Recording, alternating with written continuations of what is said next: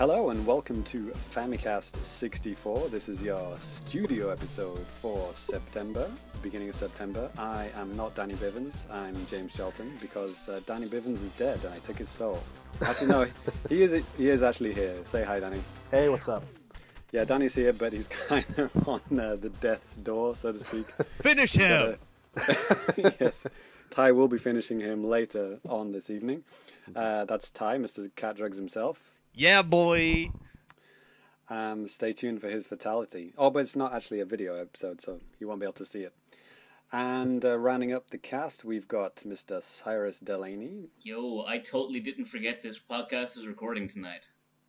Well, you forgot last month, didn't you? No. You weren't here. I was well aware it was on that time. I just chose not to be here. So fired. Yes, so we've got a special episode for you today because it's a very tenuous reason to talk about it, but it's episode 64, so why the hell not talk about the GameCube? No. Nintendo 64, of course. So, a good console for a change. Yes, it's a console that Ty likes, so yeah, stick around for some positive talk on that near the end of the show. But as always, we're going to start off with some new business, so stick around.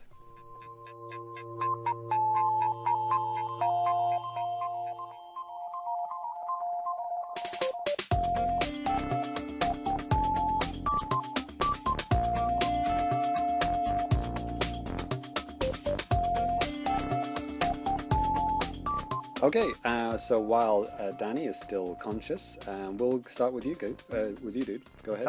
Yeah, so, last month when I was with Ty, I talked a little bit about Yoshi's Woolly World on the Wii U, and since then I've actually beat the game, and I have my opinion of the game kind of changed over time, because whenever you first start out with the game, everything's pretty easy. A lot of, like, the places where a lot of the like little balls of yarn are hiding and like gems and stuff like that. It's all pretty simple. It's not really that complicated at first, like in the first world or so. But as you keep going on in the game, it actually gets to the point where it's a little bit hard, believe it or not. What? And don't let the cute aesthetic, trick you. The balls of yarn, those are the kind of the power stars or whatever. They kind of unlock stuff. Yeah, there are 5, I think, in each level, and if you collect and find all 5 of them, you unlock like a new version of Yoshi, like camouflage Yoshi, Do dog they actually Yoshi. play differently, or No, they play exactly the same.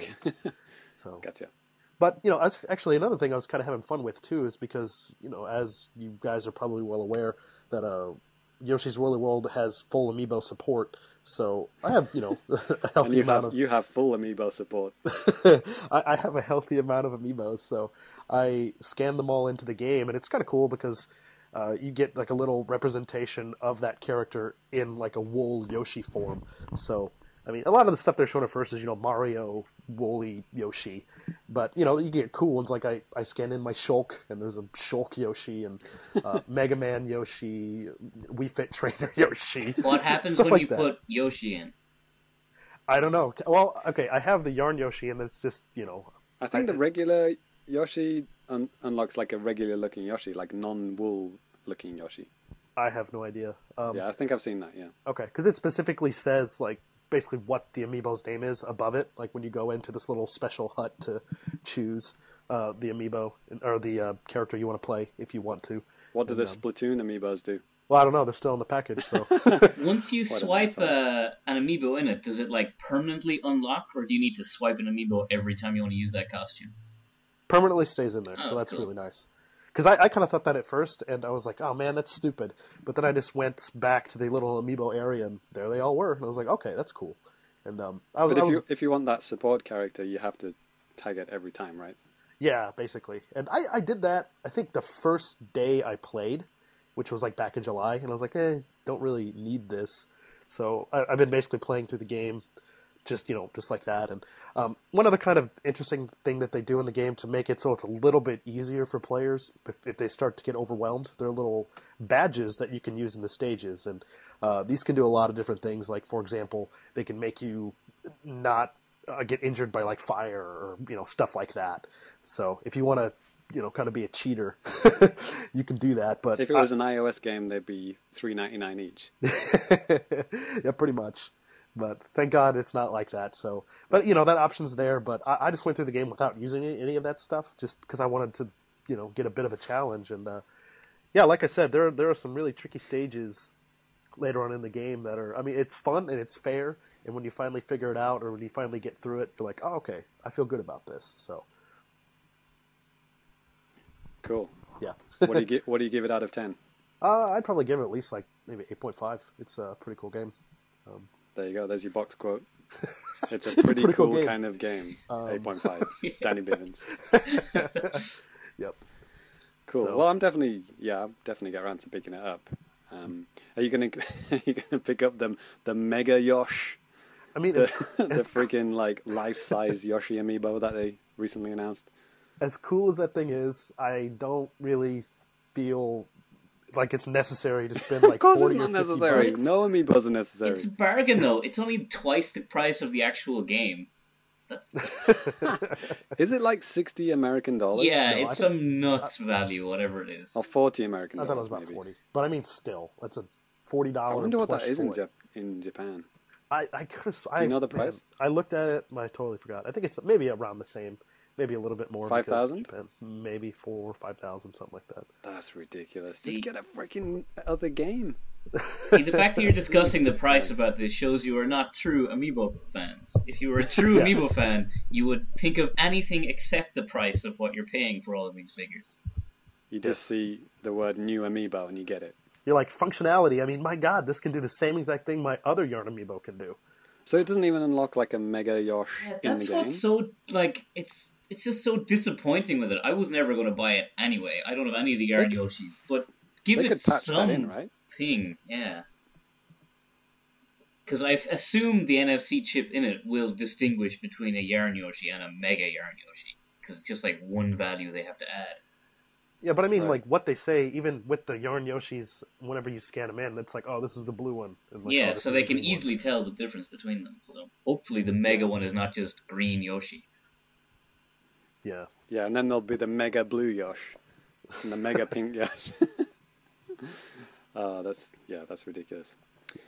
So yeah, good times, and not much longer for Americans to wait, right? Is it? Yep. Is it October? Yep, coming out in October, so you guys don't have that long to wait for that. After the previous obnoxious long wait they've already had. Yeah, but at least they'll get the Mega Yosh very soon after the game comes out. Right. I'm not sure if that's a good reason or not, but that's something. Yep. So, Danny, did you pick up Mario Maker or not? Yeah. I took the plunge earlier last week. I just put my order down on Amazon, JP, and it came on launch day. And I haven't had a lot of time to play around with it. I've been a little bit busy, but I've created a few really crappy stages, and of course you have. With it, you're kind of limited at first with the pieces and stuff that you have, which they really kind of alleviated the initial concerns a lot of people had at first. Right. So you don't wait days; it's now minutes. It's minutes, or I think it's based on maybe how many like assets that you use, and when you're creating stuff, you unlock more stuff. So if you use everything, then you get more stuff. Basically. Okay. So, and but most of my time that I spent kind of just playing around, because I love old school Mario games, as I'm sure many of the listeners out there do as well.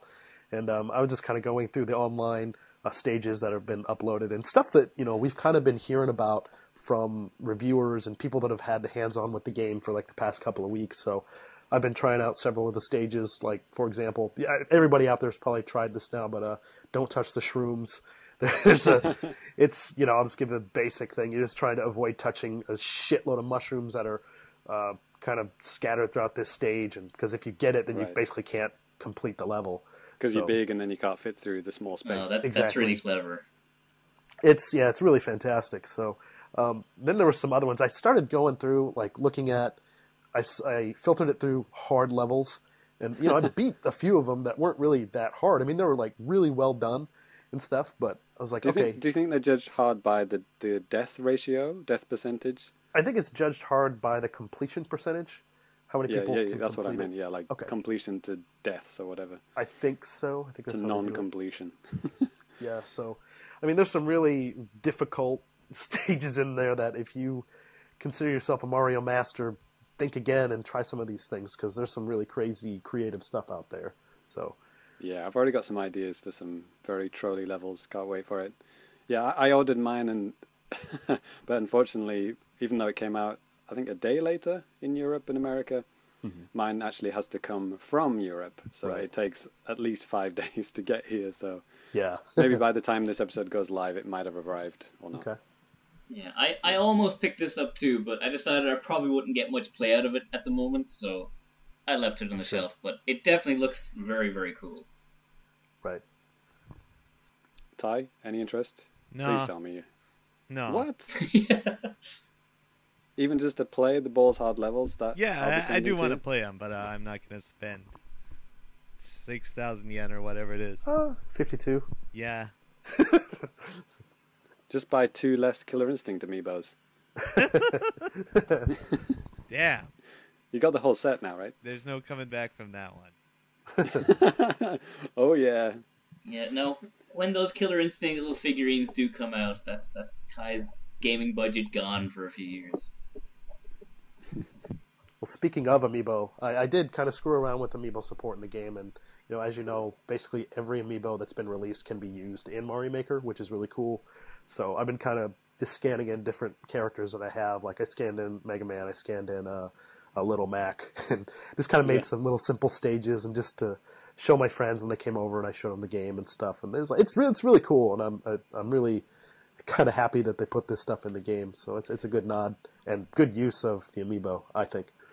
It is a little shame that it's restricted to the 8-bit, original Super Mario Brothers levels style. Right. Because, some of the characters are not even friggin' originally 8-bit, like Wii Fit Trainer or the Splatoon ones.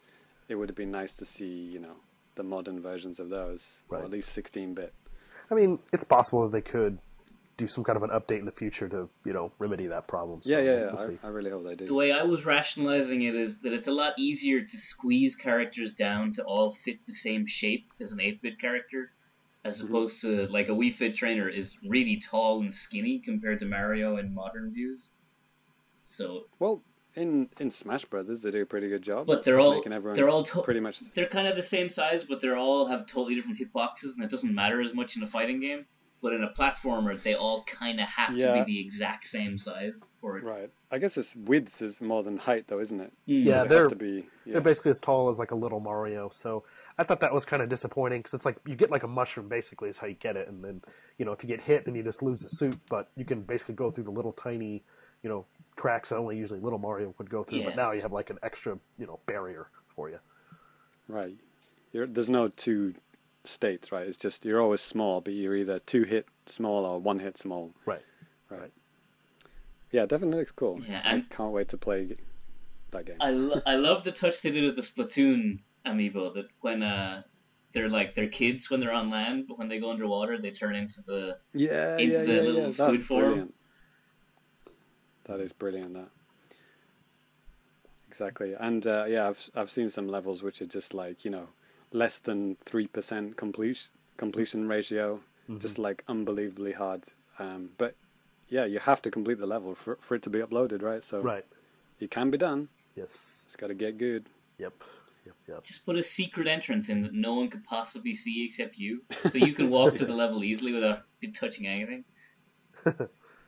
People are just frantically searching the whole level for it. Yeah. There you go. You're just giving away your only idea, Cyrus. There it is. That was your unique idea gone. Cool. Yeah. So is that it, Danny? That's it. Awesome. Looking forward to hearing more about Mario Maker over the next few months. Yep. Yeah, so we'll move on to the next dude.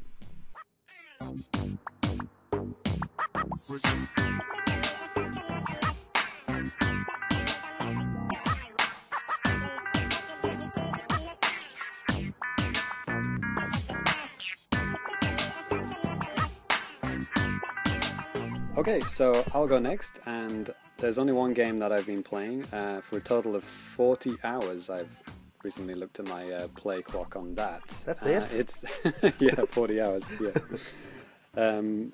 So yes, well, there was the week where I was in England, right? So there was a whole week where I didn't get to play it. Excuses, But yeah, excuses. Splatoon, of course. Yeah, I've been, racing towards the level 20, which I just got a couple of days ago. I think I'm at 21, almost 22 now. Mm-hmm. I like how the leveling up changes after 20.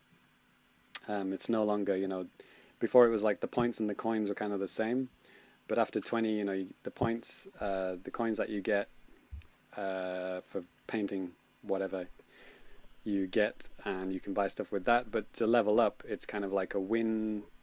How can I explain it? You get like 2 points for winning, but you also get points for like how much you've painted. Mm-hmm. And in the ranked matches, you get like 10 points for winning, but you still get 2 points if you painted a certain amount. Oh, Yeah. sorry, no, I tell a lie. The ranked matches is not how much you paint; it's how many minutes you stay alive. Oh, that's cool. I like that. So if you stay alive for a minute, you get 2 points.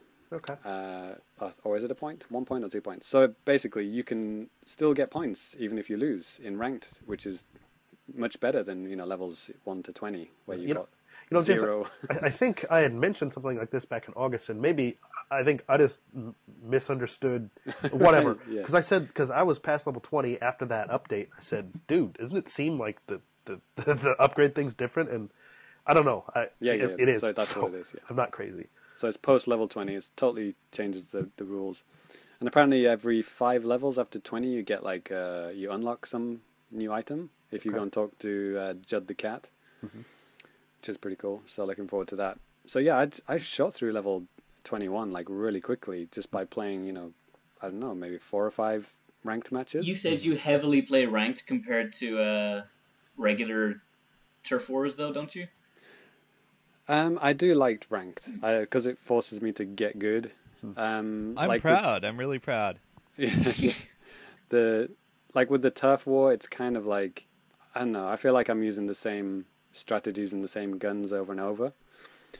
And people also kind of using the same strategies against you, and it kind of gets a bit boring after a while. I mean, I do like playing turf as a kind of a break, but if I can, I like to try and get good at ranked. And so you really have to be careful about the guns that you use on the levels that you use, because something that I've very recently started using is the recon feature, where most people overlook it, but before you go into the rank matches, if you press Y, you can actually go to an empty level, and you can see you can see what game mode it is, like if it's Rainmaker or the zones or the tower one, and you can find out where the targets are, and just scout out the level, because the levels do change in ranked. I don't know if you knew this. There are actually newer platforms, and there are things that are connected that are not connected in Turf Wars. I did not notice that. Wow. There's there's more things to hide behind, and there's also things that you can't paint that are not in the Turf Wars. Like they put those kind of balloon looking, I don't know how to explain it, like a Oh, the big bale of hay, but the big but it's made of waterproof plastic. things. Yeah. Yeah. There's more of those around. So there's actually new routes you can take. Like you can go over the top of places that you couldn't before, or go around the side, like hidden. So it's a good idea to kind of memorize where those are, and because if you learn those, then you can spring up behind people and kill before they even know what's happened. So yeah, if you use the recon feature, you can you know what game mode it is, and the level, and you can choose a gun for that, because there's some levels where like using sniper rifles is just useless, because it's there's too many things in the way, or there's not very many high vantage points or whatever. So it's best to get a more rapid fire. I recently started using the zapper, the NES zapper. The I think it's the 89. The I think orange one or the gray one? The orange one. Okay. Because that's got the sprinkler. So if you've got like the zones one, the splat zones one. Oh which yeah, is sprinkler is amazing in those. Capture the air. Yeah, just put the sprinklers down, and that can help get the paint on there really quick while you capturing the other zone. And if you've got a good team, then you can keep people back, and you can win very, very quickly if you do that. It was funny actually. This weekend, this Saturday, Sunday, the 12th and 13th, is actually the Japanese Splatfest. Cyrus, do you know what the theme is? I've totally forgotten. It was art versus science, or was that America? Was it ants versus grasshoppers? I'm serious. You could be right. I think there was three. There was the art versus science for America. There was tidiness versus cleanliness for the UK. No. The EU is tidy room versus messy room. Yeah, that's the one. And so maybe it was ants versus grasshoppers in Japan. Team grasshoppers, 100%. By the way. Oh really? Oh, they haven't finished yet, though. Oh no, just for me personally, and everyone's opinion should be the same. Okay. So yes, the Japanese Splatfest is going on right now. Yes. And it was really weird. I wasn't aware of that. I thought it was next week because that's when the EU one is. And there was no Japanese players. I was like, where the hell are all the Japanese players? There's all these like English and European sounding names. And there wasn't a single Japanese person. And it was the day that Mario Maker came out. And I was like, Jesus Christ, is Mario Maker that popular in Japan that everyone's just like dropped Splatoon on the day? But yeah, it turns out that they IP block during Splatfest. I never thought that. That makes logical sense. They would have to, but yes. That's pretty cool. So all the Japanese people are just shipped off to the to a separate server, while they're enjoying the Splatfest, and everyone else is on, playing each other. So just Americans and Europeans. So it was pretty crazy. I just thought it was some kind of like racial profiling. It's like, Jesus Christ, all Japanese people just love Mario more than Splatoon or something. Yes. It's like, but no. Yeah. So I actually, because of that, I could I was plowing through people in ranked because there were no Japanese people playing. It was crazy. I don't know. It just felt a lot easier to win. It was like we're all kind of racial profiling. Yeah. But oh man, what else could there was some pretty racist scrub quotes up about Splatoon. Oh shit! Yeah, there was that. Yeah, I saw that being picked up by a few places. Like people. Well, yeah. I'm not going to repeat what they said, but all these Japanese players are too good. Something ought to be done. Yes. Something ought to be. Wow. No, well, I was thinking of much worse things. Yeah, but anyway, they were much worse than that. Yes. Oh, isn't it the Manzai comedy thing? Yeah, maybe that's what it is. The straight man versus the funny man? Oh, that's a pretty interesting one. That's a cool one. I like that. Bokke versus Tsukomi. Yeah. I just saw that. Which is, yeah. That's like the foundation of virtually all Japanese comedy. It's right, yeah. the one funny man, have the we one talked about straight this? man. Have we talked about Manzai comedy before? Kind of. I feel I like think we've definitely ago. touched on it. Even on one of the ones I've been on, I think we've mentioned it very briefly. Yeah. Basically, stand-up comedy is always two guys. One is the idiot, and one's the the straight guy, and he hits him on the head when he says something stupid, and everyone laughs. Exactly. Splatfests are amazing, by the way. They always happen at night in the in-game world. It happens at night, and all the lights. They got the floodlights, and it's a whole different atmosphere. It feels very, very cool, and you get the graffiti that people have put on Miiverse, and that gets all splattered on the walls and everything, both in the plaza and in the levels itself. I actually saw some of my own graffiti because I was on the side of tidy, and I just wrote something like "tidy up your rooms, you messy bastards," and I saw that on the wall while I was playing the other night. Well, they didn't pull that off. They weren't Not fast yet. enough. Not yet. Maybe now it's been too busy looking for hidden dicks. They're really good at spotting those. Yeah, the dick algorithm wouldn't actually catch that because there are no dicks in my picture. But yeah, so to wrap it up, I'm loving Splatoon very, very much, and I'll be heading towards level 50. I don't know when I'll actually get there, but who knows? When Mario Maker comes out, it might go in the drawer for a while, but I don't think it'll permanently go in the drawer. I think I'll be swapping back and forth between the two. I hope so, because I really like it, and I don't want to just drop it. You know, I put a lot of effort into it so far, and it's it's a game that it rewards like inventive play and like thinking about tactics and guns and stuff, and I like that. It's cool. You feel like you're actually improving. If you're getting splattered a lot, then you're doing something wrong, right? And you adjust your tactics, and you start to win again. So it's all good.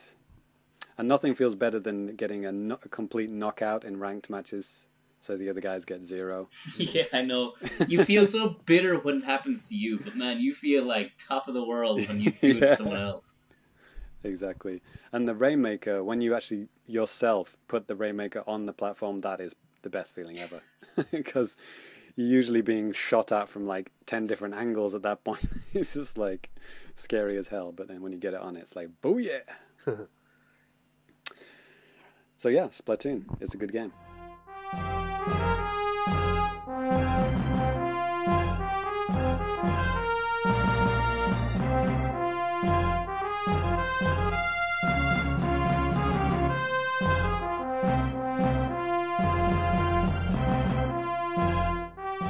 Next up, I think I can fill in on this gap. So Sai. I did a little. You've been playing Splatoon, Splatoon, right? Yeah, I did a little because I know you've been going on about it loads. So I'm like, I should really play this because it'd be fun to play with him. But I think I played like 4 games total since I made that pact like 3 weeks ago. Boo. And it's like, I love Splatoon, but I haven't had time to play any games really in the last couple of weeks, except Really? the last few Really? days. In I've the had summer a few holidays? I've had a little time, and I've made a commitment to another game. I'm sorry. So I've been playing Disney Infinity 3, or 3.0, this week. And as much as I talk about Amiibo a lot on this show, my one true love in the Toys to Life games category is Disney Infinity. I goddamn love this game. And is it because the figures actually do something in the game? Well, I always more love than Amiibos. this kind of game. I love little figures. I love Skylanders. I love all these games. I know they're like incredibly expensive, but I actually love switching figures. I think it's loads of fun, like picking your character off a shelf and putting them down. So I think it's cool. I'm also a huge Disney fan. How old are you, Cyrus? Hmm? How old are you, Cyrus? I choose not to disclose that in the presence of my toys. Cover their ears up. Yeah. So I'm a little outside the age range on the box, but that's the which says 6 to 12. But the one it says 7. But okay. The one thing about this game is that it's really easy for a kid to sit down and like just play it, like mess around, put down a character, beat up a few guys, jump on a few platforms. But the main hook of Disney Infinity is that it's kind of a big sandbox where you can make your own levels and make your own entire game types. It's like a really simplified game programming engine. And it's really friggin' complicated. Like, it is super complicated to make levels in this game. And they try and make it like, they try and dumb it down every game and try and make it easier for people, but there's still no way a child could get half of the use out of this game. So is it easy to download other people's like good levels? So that's the main thing, is that the levels, anyone can make a level in a game and they can submit it to Disney, and then Disney check them, and then they approve like 5 or 10 every week get added to the... No dicks. No dicks, that is true. There is 0 dicks allowed. Down. But and they run a challenge every week that they like give you a team, and then they pick the best ones from that team and they get added to the toy box. But I've heard a lot of people that have this game that have kids, and it can play split screen where like the parent is making the level while the child is like telling them what to do, and the child can be running around like on the level. So your parents literally help you set it up. Yes, but it's cool because it can happen simultaneously, because you just switch between character and level creation at the same time. So the kid can be running around on the level while you're building it, and which is a really cool feature, I think. Yeah, that's cool. And So I was actually a little worried about this game, and I almost didn't buy it because Disney Infinity 2 really was bad. It was a bad game. Where How do you do you upgrade? It's not like you can buy the disc, I know, but can you upgrade from 2 to 3 like a DLC? yeah, thing? I should go back and kind of explain this game. So Disney Infinity, it's a Toys to Life. You buy little figures, you put them on the pad, you play the game. And in Disney Infinity 3.0, all of the figures from the previous games are playable. So if you bought Mr. Incredible from the first game, you can pot him down on Disney Infinity 3.0 and you can play as Mr. Incredible. But the one thing that doesn't carry across is Disney Infinity has no built-in campaign mode. There's no story mode in the game. Oh. So the way they do this, and by do this I mean squeeze so much more money out of your wallet, is the story modes are pieces you put down on the pad too. Are those the discs that you put on? Yeah, they're like little crystal statues kind of thing. So if you want to play the, like, say from Disney Infinity 2.0, it was all Marvel. So if you want to play the Avengers set, you buy the Avengers crystal piece, which is like $30 about. Oh, Yes, that price. It's $30 or maybe $35, and it comes with two characters and one story mode. So it's basically like physical DLC. So like DLC that babies can buy. Yes, it's physical DLC. Right. It's really, really expensive physical DLC. It's like, Mommy, buy me the Avengers. Yes. You know, instead of like, Mommy, download this patch And then put your credit card details into my PS4 and then do it. yes, and Wii U, I mean. what was really bad is the previous two games. The first game, the playsets, so those story modes are called playsets, and the playsets were they were okay. They weren't too good. They were big open world, collect a bunch of stuff, defeat a bunch of stuff levels. But in Avengers, like in the second one, which is Marvel Superheroes, that whole game really felt like super rushed, where they were trying to meet their a game a year schedule, and all of the playsets were basically the exact same. They were reskinned, they had new cutscenes, but it was just a bunch of enemies spawn, defeat them, move to the next location, a bunch of enemies spawn, defeat them, next location. Okay. So wouldn't it be better to just buy Lego Avengers? Isn't that more fun? no. And a more complete package? No, then you'd have to buy the Lego stuff separately if you want to have little figures on your shelf. But the Lego Avengers just has every character in the world already. But they're not on your shelf, are they? Exactly, that's a positive in my book. But so my long-winded point that I'm getting to is that Disney Infinity 3 is an amazing step up in quality. So this is Star Wars, right? Yeah, this is the Star Wars edition. So it's got like is it got Force Awakens stuff? no, this is Force Awakens doesn't exist anymore. So wait, that's Force Awakens. What? I'm thinking of Force Unleashed. Force Awakens, it will have Force Awakens stuff in at the end of the year. Cyrus, are you feeling all right? It's Do you late. need to step down as well? I'm trying to sympathize with Danny here. I want to thank empathize for what it feels like to be sick. But It does have Episode 7. yeah, stuff. so at launch, you buy the starter set, and if you buy the starter set, you get a play base that you put your pieces on. You get prequel trilogy figures and a prequel trilogy story mode. Straight in the bin? Straight in the bin. But after that, then you can separately buy the original trilogy playset, which comes with Luke and Leia as two characters. Mm-hmm. And then at Christmas, they're releasing the Force Awakens playset. It'll come with two characters. Cool. And these are like $30 each. Yeah, but I think it's about 35. You get two characters and the story mode. What characters are they for the Force Awakens? They haven't announced any details about that yet. It's completely. They've just mentioned it's coming. The Japanese website, JapaneseAmazon.com, is the only website that even has a listing for it. But it's probably the girl and the guy. It's probably the girl and the guy. Every playset always comes with a guy and a girl figure. Right. I don't know. You know, seeing this, I saw the Star Wars stuff at E3, and I thought, oh man, this looks really cool. And then I found out, I was like, oh, this is in this game, where I have to pay like, upwards of like $100 to play, what I really want to play. Yes. Danny, didn't you buy Star Wars figures back in the day? No, I still do. Actually, Well, no, what's the difference okay. then? Let me clear the air here because you might think I'm a child or something, but hey, whatever. Too late. No, there is a really cool series of Star Wars figures called the Black Series. They're 6 inches and they're really extremely good detail. And yeah, as long as you're not doing like Slave Leia, where you can see like every joint and it just looks terrible. Most of the stuff looks cool, like Vader, Boba Fett, Stormtroopers. Why would you be looking at all of her joints that closely? That's my fetish. Well, yes. And that figure actually is something that stirred up some controversy like this year, even though it's like a 2-year-old figure. And I just want to tell parents, just go fuck yourself and don't buy the fucking stupid toy because it sucks anyway. Star What kind Wars of are advice fucking is that sick for of your parents? shit.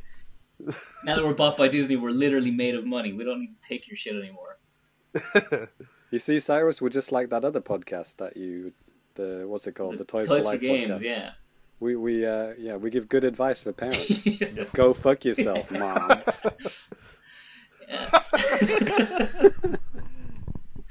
I'll stand by my statement. Famicast, your family-friendly Nintendo podcast. We put the family back in Famicast. Yes. Family computer, that's what it stood for, right? Stood for, right? But on the note of figures, and I'll make this my last point about this. The figures in Disney Please do. Infinity are one of it's the thing that actually got me into the game first. I bought the figures because they looked nice, and then I was like, I have figures, I might as well get the game. And then it was a downward spiral from there. But the Star Wars figures they brought out are really, really nice looking. Like, I have Ahsoka Tano here in my hand, and she's super, super nice. Because they all of the characters are in the same style, so they made this style where all of the characters are action figures. Mm-hmm. So thematically in the game, you're supposed to be a kid playing with your toys, and the animated series look does seem to fit the toy look very well, doesn't it? Yes, it's almost identical, isn't it? I almost think they've made Rebels, the new Star Wars Rebels TV show. I almost think they designed the characters in that to look more like the Disney Infinity figures than probably right. Than say I thought they just recycled the Clone Wars engine because they're like, hey, well, fuck. It's why are we throwing this away? I played a lot. I love Clone Wars. I do too, actually. And so I've watched Rebels. There is actually a substantial difference. It's kind of in the same style, but like you got 2 different artists to draw the same style, so they're a bit different, and I think they lean towards this Disney Infinity style. Everything's rounder. Okay. So please make me stop talking. Drawing a line through the Disney Infinity talk.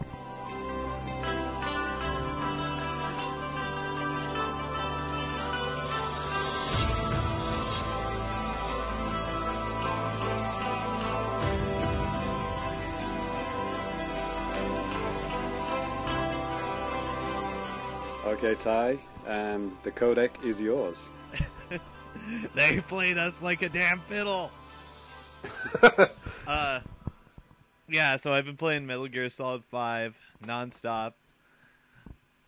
I should be playing fighting games, but Metal Gear. I'm compelled to shoot guys in the neck with tranquilizers over and over and over. It's so much fun. Does it still look like you're humping the guy when you pick him up and put him down again? No, I think they fixed that. Okay. What a question to start off with, right? That's the first thing everyone's thinking. Yes. Right? Well, I think everybody remembers that video IGN made years ago with the Metal Gear Solid 2 demo set to Jungle Boogie. What are you doing, Snake? Jungle Boogie. So yeah, Metal Gear Solid 5 is fun. It's got a lot of the characters you know and love, especially Ocelot. Are you up with the lore, Ty? Do you know what's going on? Yeah. I love Metal Gear. I think we're actually going to come back to that a little bit later. But yeah, I do enjoy the Metal Gear games a lot. Metal Gear Solid 3 is one of my all-time favorite games. Yep, on the 3DS, no less. Yeah. Wow.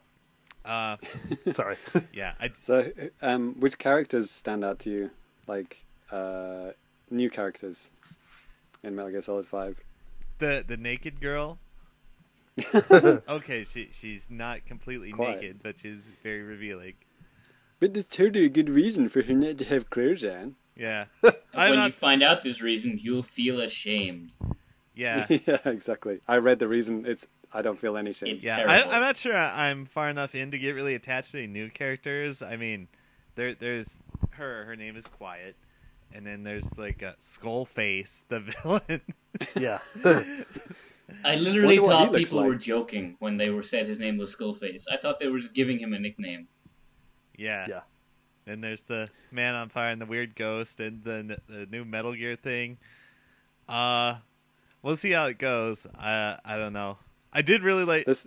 I did really like Volgin back in Metal Gear Solid 3. You might Is he the Russian guy? Yeah, he's the big Russian guy with scars and the lightning powers, and he says Kuwabara, Kuwabara, and you have no fucking idea what that means because you're not Japanese and they did not translate that line at all. There's something that I kind of read that is, I'm not going to spoil anything, but as English teachers in Japan, it definitely resonated with me. Yeah? And I'll let Ty find out what that is, and you can give some feedback next episode or whatever, if you complete the game. Yeah, But yeah. I don't know when that's going to happen. I'm very meticulously doing every side op. That, So maybe a couple episodes from now then. yeah, I've got it on my screen right now. It looks like I'm at 14%, Oh man. maybe. Oh, God. Yeah, and I've been going ham.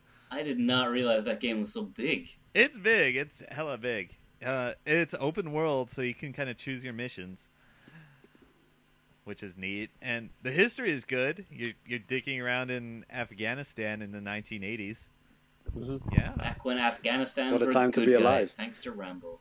yeah, right. Osama bin Laden, freedom fighter. Have you met him yet? Is he in the game? Please tell me he is. Oh man, if you have to save baby Oh. Obama, or not Obama, Osama, whatever, they've got similar names. But that would be the best mission. Yeah. It's fun. There's also a lot of emphasis on like base building and research and, basically playing Farmville with a big private military contractor organization. That looks like fun. Pretty good. Yeah, they kind of started in on that with Peace Walker, and now it's escalated things. What are those parachutes that you can attach to people? Yeah, the Fulton recovery device. Folky, yeah. That's hilarious. It's fun, and they say all these funny things when you lift them off, and you rescue animals too. Rescue, not Yeah. firing them into the sun on a balloon. Yeah, that's exactly what you do. You fill that bear with tranquilizers, and you put him on the balloon. And then when you get back to base, what is there with a picnic waiting for you? The picnic basket. Yeah, great idea, Yogi. How does that work there? Is it just like a rug? Like when you get there, what happens? There's kind of like a side objective to recover every animal. So you got like a little zoo going on there on the base? Yeah, It's called an ark.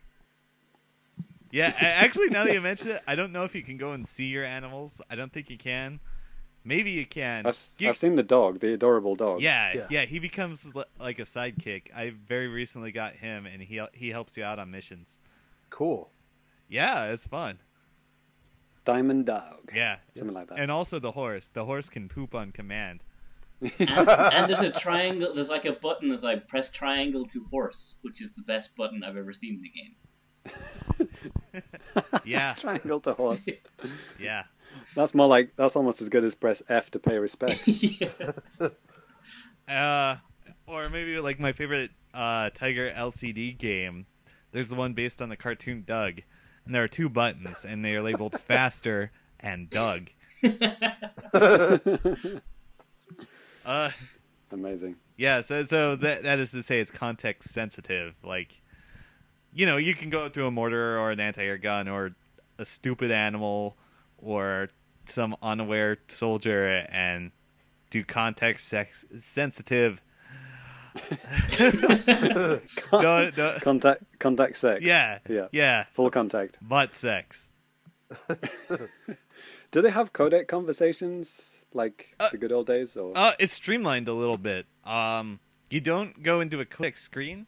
When you're looking at something through your binoculars, you can hit the codec button, and one of the guys back at base will talk to you about what you're looking at.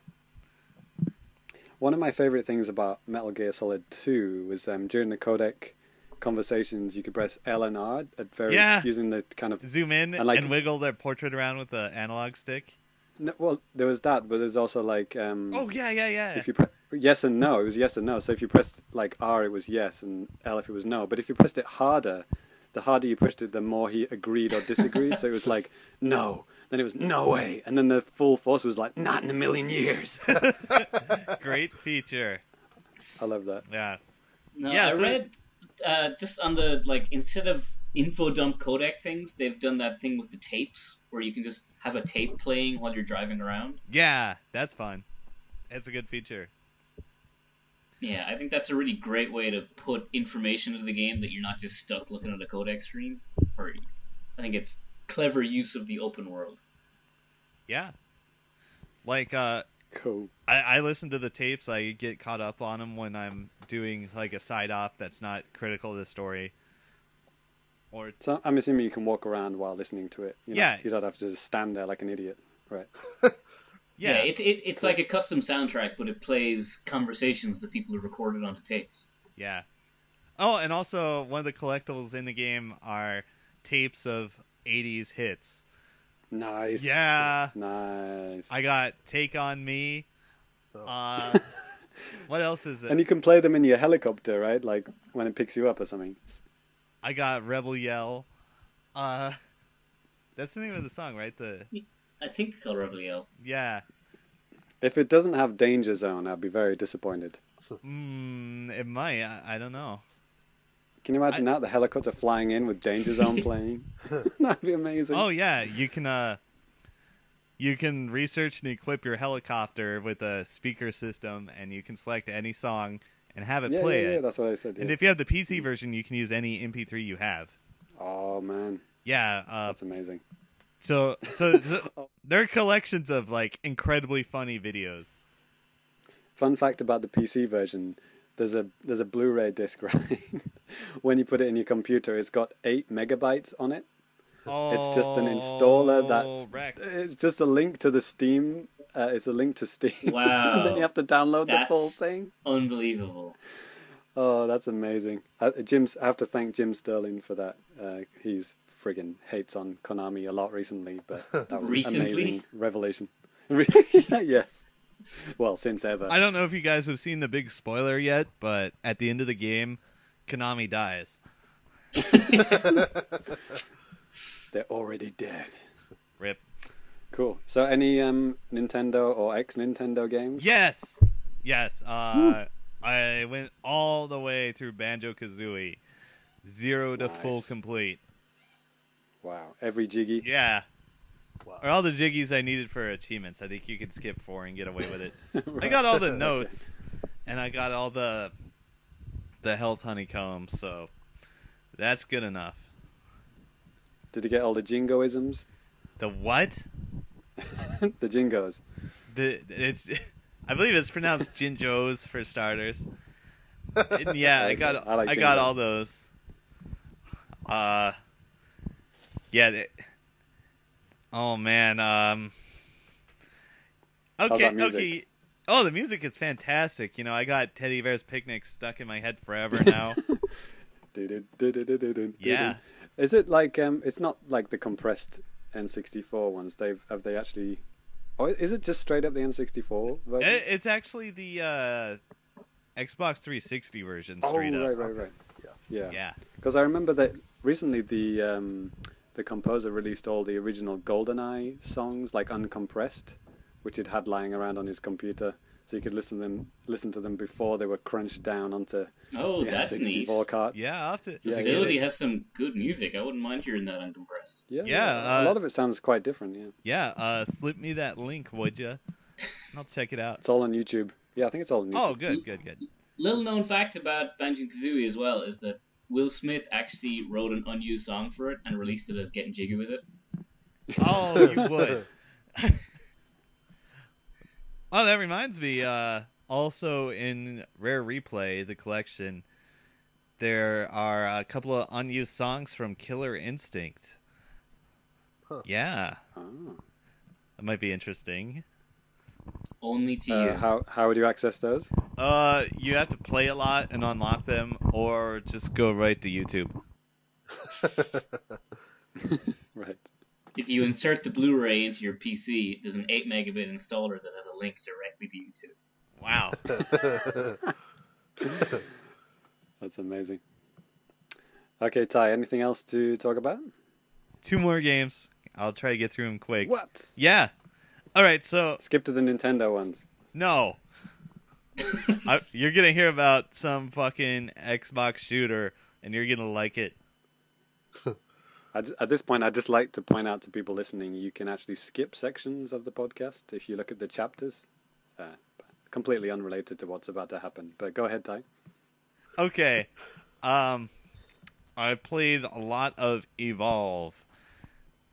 What? Yeah, it's a 5-player game. You have 4 players on one team as the shooty guys with specialized roles, and you have the 5th player who plays as a big ass monster. It's like Alien versus Predator, but Sort of. no.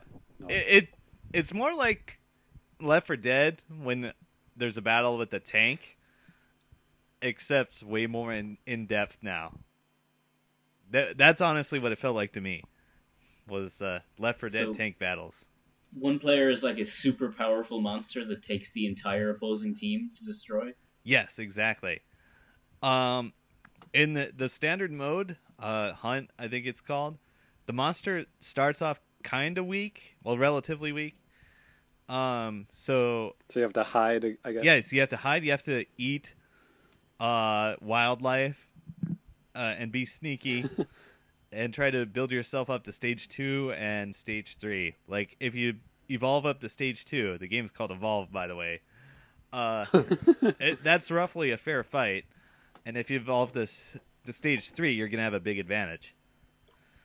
Nice. So you want to hide, you want to get big, you want to get bad. You want to use like little stealthy tricks, like the other team. They'll have different classes with different abilities. There's a tracker class, that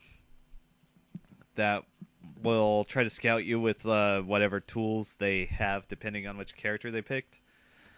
And the other team can see your footprints. And you can use that against them by like walking one way, doubling back while sneaking. That doesn't leave footprints, so you can send them off in the wrong direction. But you have to be careful of stuff like running into flocks of birds. They'll scatter, and everybody will see where you are. Huh, that's cool. Yeah, so it's fun.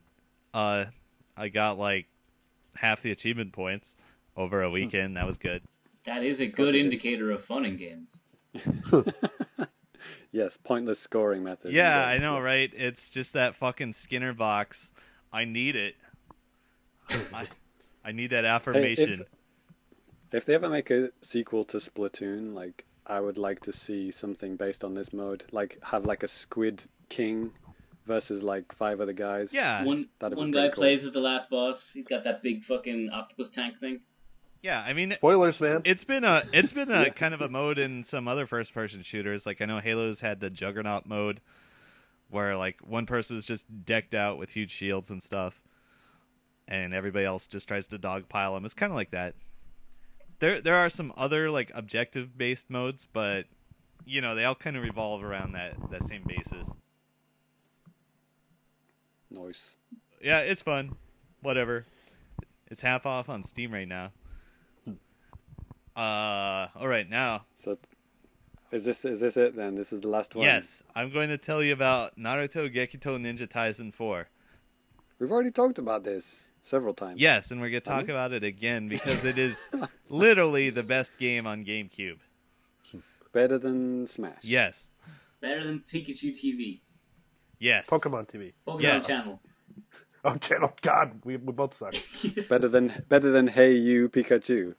So, I was on Twitter. I saw over in Florida they're doing a fighting game tournament based on quote unquote anime fighting games, and lo and behold, to my surprise, Naruto 4 was one of the events. I tweeted out, "Oh hell yeah, Naruto 4, that's my game." And then one of my Japanese friends, who I may have mentioned before, Okti, he's like, "No, that's my game." So we basically had to play at FRB. I brought my GameCube and my game. I didn't have a save file, but he did. Oh wow, cool. So we got together. Yeah, you have to unlock characters, and it's really super annoying. So you had the Japanese version? There's only the Japanese version. Oh, okay. This Okay, game what happened? was thought to be too good to release in the West. Well, no, it's like the Naruto show and tie-in marketing was like 1 or 2 years behind in the US. So, like, so the GameCube was dead by that point. So yeah, exactly. Yeah. So, like, Naruto 1 and 2 came out on the GameCube in the US, and then they cooked up some semi-new game for the Wii with, I think, mandatory waggling. So it was kind of terrible. But Naruto 3 and 4, great games both. I think 4 is more or less the same, basically refined, tweaked. Some important small features like sidestepping while running. It's great for approaching those keep away characters. Sounds dangerous. Yeah. So it's a game. It's easy to play. It has a ton of hidden complexity, and it is incredibly good and fun. It has some nice 4-player wet and wild action. So I'm basically going to tell everyone out there who has a GameCube or Wii to get this game. You can mod your system to play it. It's not hard. Get Naruto 4. How much does it usually run? Like, how much does it cost? I don't know. Oh, you sounded so offended there. I think it's priceless, so any price will do. Yeah, it's like that's what he's trying it's to not say. like I see it on the shelf on the regular. Yeah. Like, I literally do not know. I don't think it's like super rare and has a jacked up price or anything, but shit, maybe it does. eBay is your friend. Okay, so that's the last time you're ever allowed to talk about the game now, unless, I don't know, the 5th one comes out on Wii U sometime. Yeah, I mean, they're still coming out with Naruto games, but none of them are Naruto 4. Okay. Well, that was a hefty new business. Lots of games talked about. So we're going to move on to some news. Yeah, baby.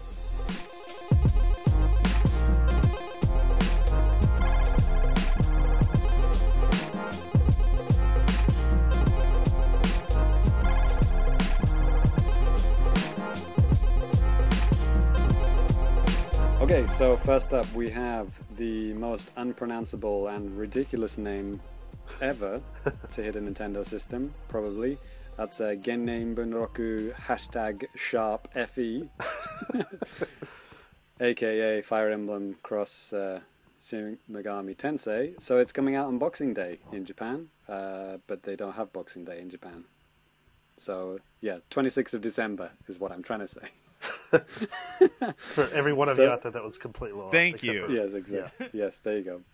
I think they have it in Canada. Anyway, sure. Why not? So there's a regular edition of the game. There'll also be a Fortissimo edition with the soundtrack, an art book, collector box, and pre-sale access to a special concert for the game. Wow. And there's also going to be a Wii U hardware bundle. Wow, I didn't know about this. Jesus Christ. The full anime bundle. So you can find news like this on NintendoWorldReport.com. There you go. And is anyone interested in this game? Didn't think so.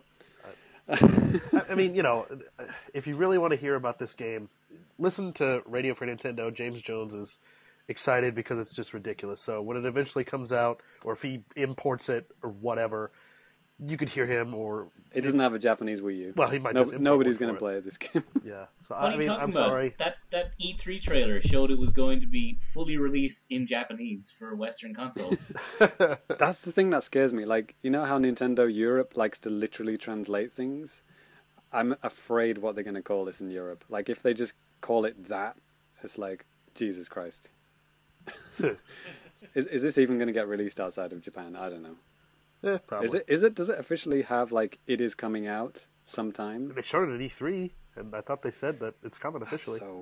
That's so weird. Anyway, we'll find out sometime next year. Then next up was kind of a megaton out of nowhere announcement. Pokemon Go. This iOS. It is ridiculous. I'm so in for this. I am 100% down. Give it to me right now. So I don't know where this YouTube trailer came out. It's basically a what do you call it, an AR game on iOS and Android only, which is the crazy thing.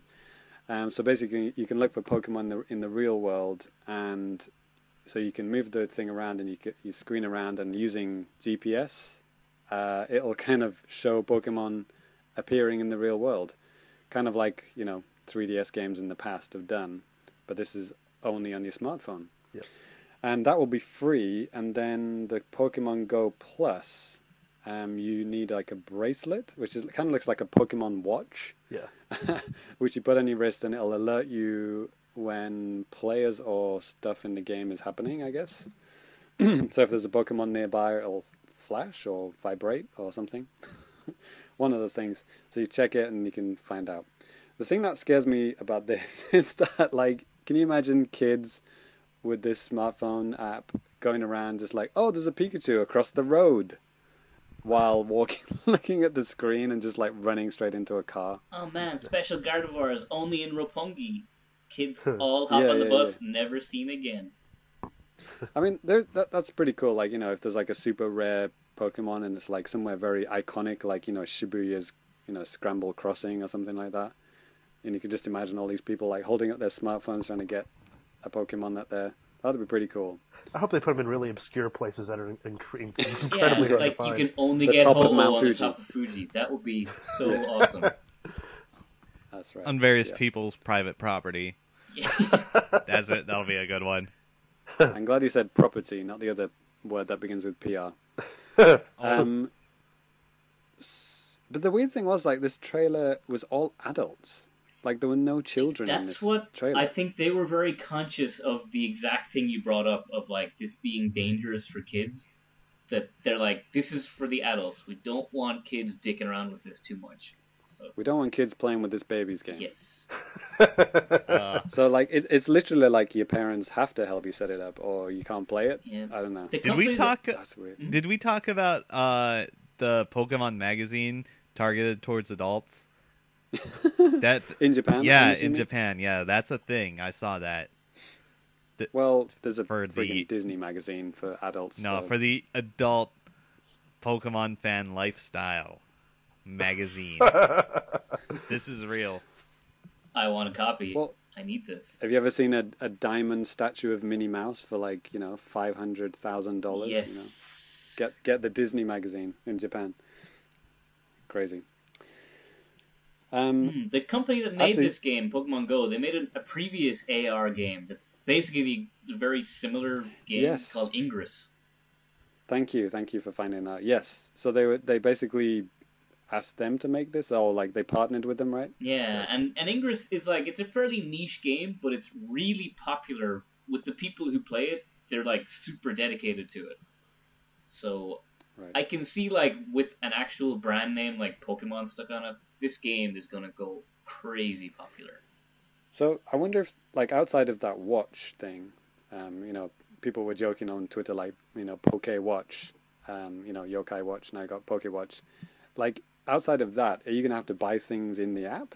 Like, I'm assuming you on Pokemon Go Plus, there's going to be things to buy, right? I'm real guessing money. they're gonna do the same thing like they did with the Troze or whatever the free to play match 3 game is.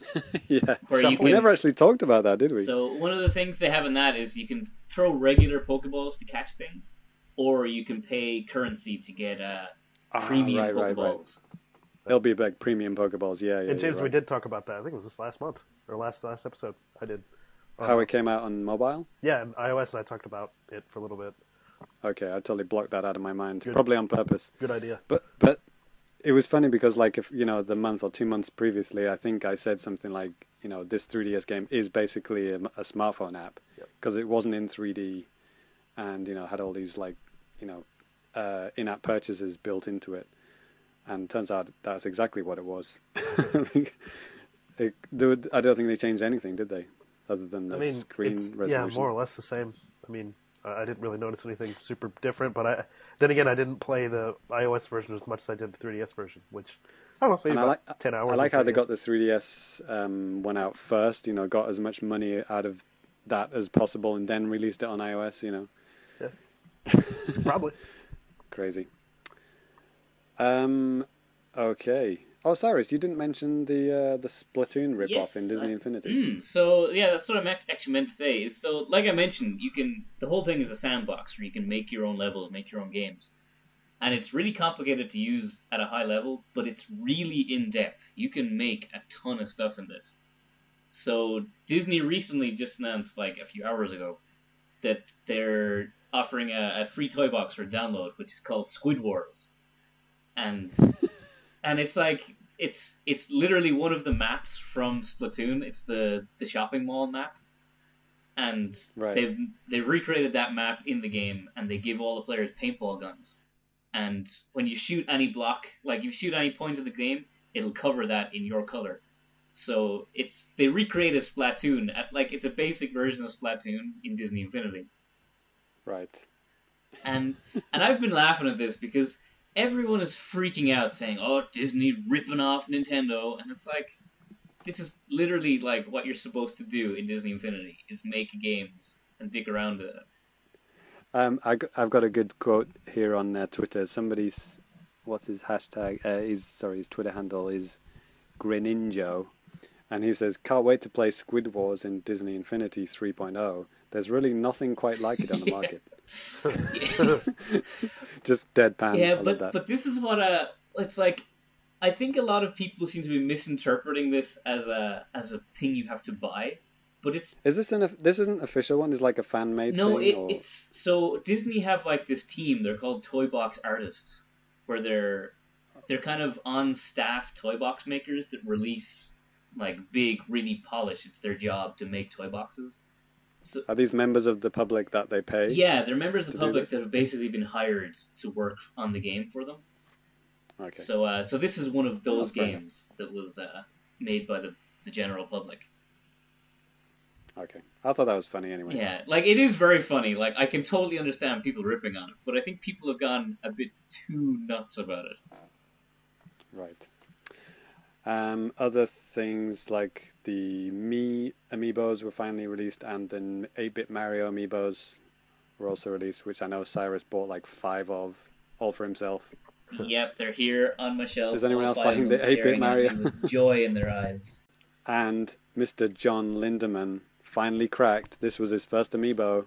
He bought the 8-bit Mario amiibo, named and shamed, right here on the Famicast. Actually, what is also of note that didn't release today is that today was supposed to be the launch of Season 2 of the amiibo cards for Happy Home Designer, but they cancelled that launch, and they were supposed to be re-releasing the first season because they completely ran out of cards in like a minute when they launched them before. While we're on the topic of amiibos, just very briefly, because I didn't talk about my time in England, I visited a few game shops while I was there, and they pretty much had every single amiibo like that you could ever want. They were just right there. Nobody was interested. Yeah, I saw that picture. It was a more complete shelf than in Japan. It basically looked like the full amiibo range on a shelf, and I think they're like $14.99 in England, which would work out to probably quite a lot in Japanese yen. Or maybe not so much these days, actually. Maybe 2,000 yen or something. But yeah, I thought that was quite funny that in Japan they kind of like I don't know. It's kind of like it's hard to get the new ones sometimes, isn't it? Yeah, it Like depends. in America, like they're not even there on the shelf. They're gone before you've even got to the shop, right? Yeah. You have to be there on launch day, but in Japan you can go back a couple of days after, I think. But in the UK, no problem. If you ever stuck for an amiibo and you want like the English one, just go to ebay.co.uk. You'll be able to get anything. Wow, I just did an exchange rate check on that for like £15 and Yeah. is like In, is 2,800 yen. okay, It's so it's almost a lot more. double the price. It is more than There you double the price for an There you amiibo go. here. Okay, so we're going to move on to some charts. Ty, I know you like reading out the charts. Yeah, it's me, the chart guy. Number 10. The chart guy, yeah. Chart guy Ty. It's happening. It kind of works. Yeah. Number 10. We got Mario Kart 8. Running strong. 5,935 sold last week. 1.11 million altogether. So yeah, Mario Kart, that's been out a while now. Yeah, I still haven't bought it. I probably should. Okay. Rhythm Heaven. Number 7. Excuse me, Rhythm Heaven, the best plus. There you go. Yeah, that's a real title right there. Yes. We got. I think it's actually a really good title. I love that title. Yeah, I mean that's what I meant is really good. So 9,293 last week, 455,284 altogether. Should be higher. In a just world. Yeah. All right, we got Splatoon. Got 18,826 last week.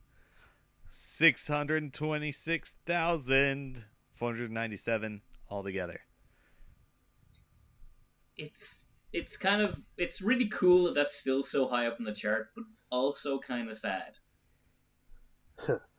Like, I really want there to be more games on the Wii U. This is kind of depressing. Well, I don't know. I think this summer's not been that bad for being a Nintendo owner. Yeah, there's been a lot of games, but it's still to see a game like Splatoon came out in July and it's still top 6 games. That's a long time for a game to be sitting on the top 10 chart. I don't know. I mean, if you're still playing it like actively too, I mean that's a good thing because it's just like fresh meat and stuff. I guess more people to challenge you or whatever. All right. Then we got number 5, Dolutsu no Mori. That's Animal Crossing. Happy Home Designer. Yep. A truly manly game, if ever there was one. I bought it on launch day, went down, was waiting outside for the store to open. Still haven't played it. Cool story. We got 30,840 last week. Wow. And just under 1 million altogether. It'll be 1 million by the next podcast. 989,889. It's real. Yeah.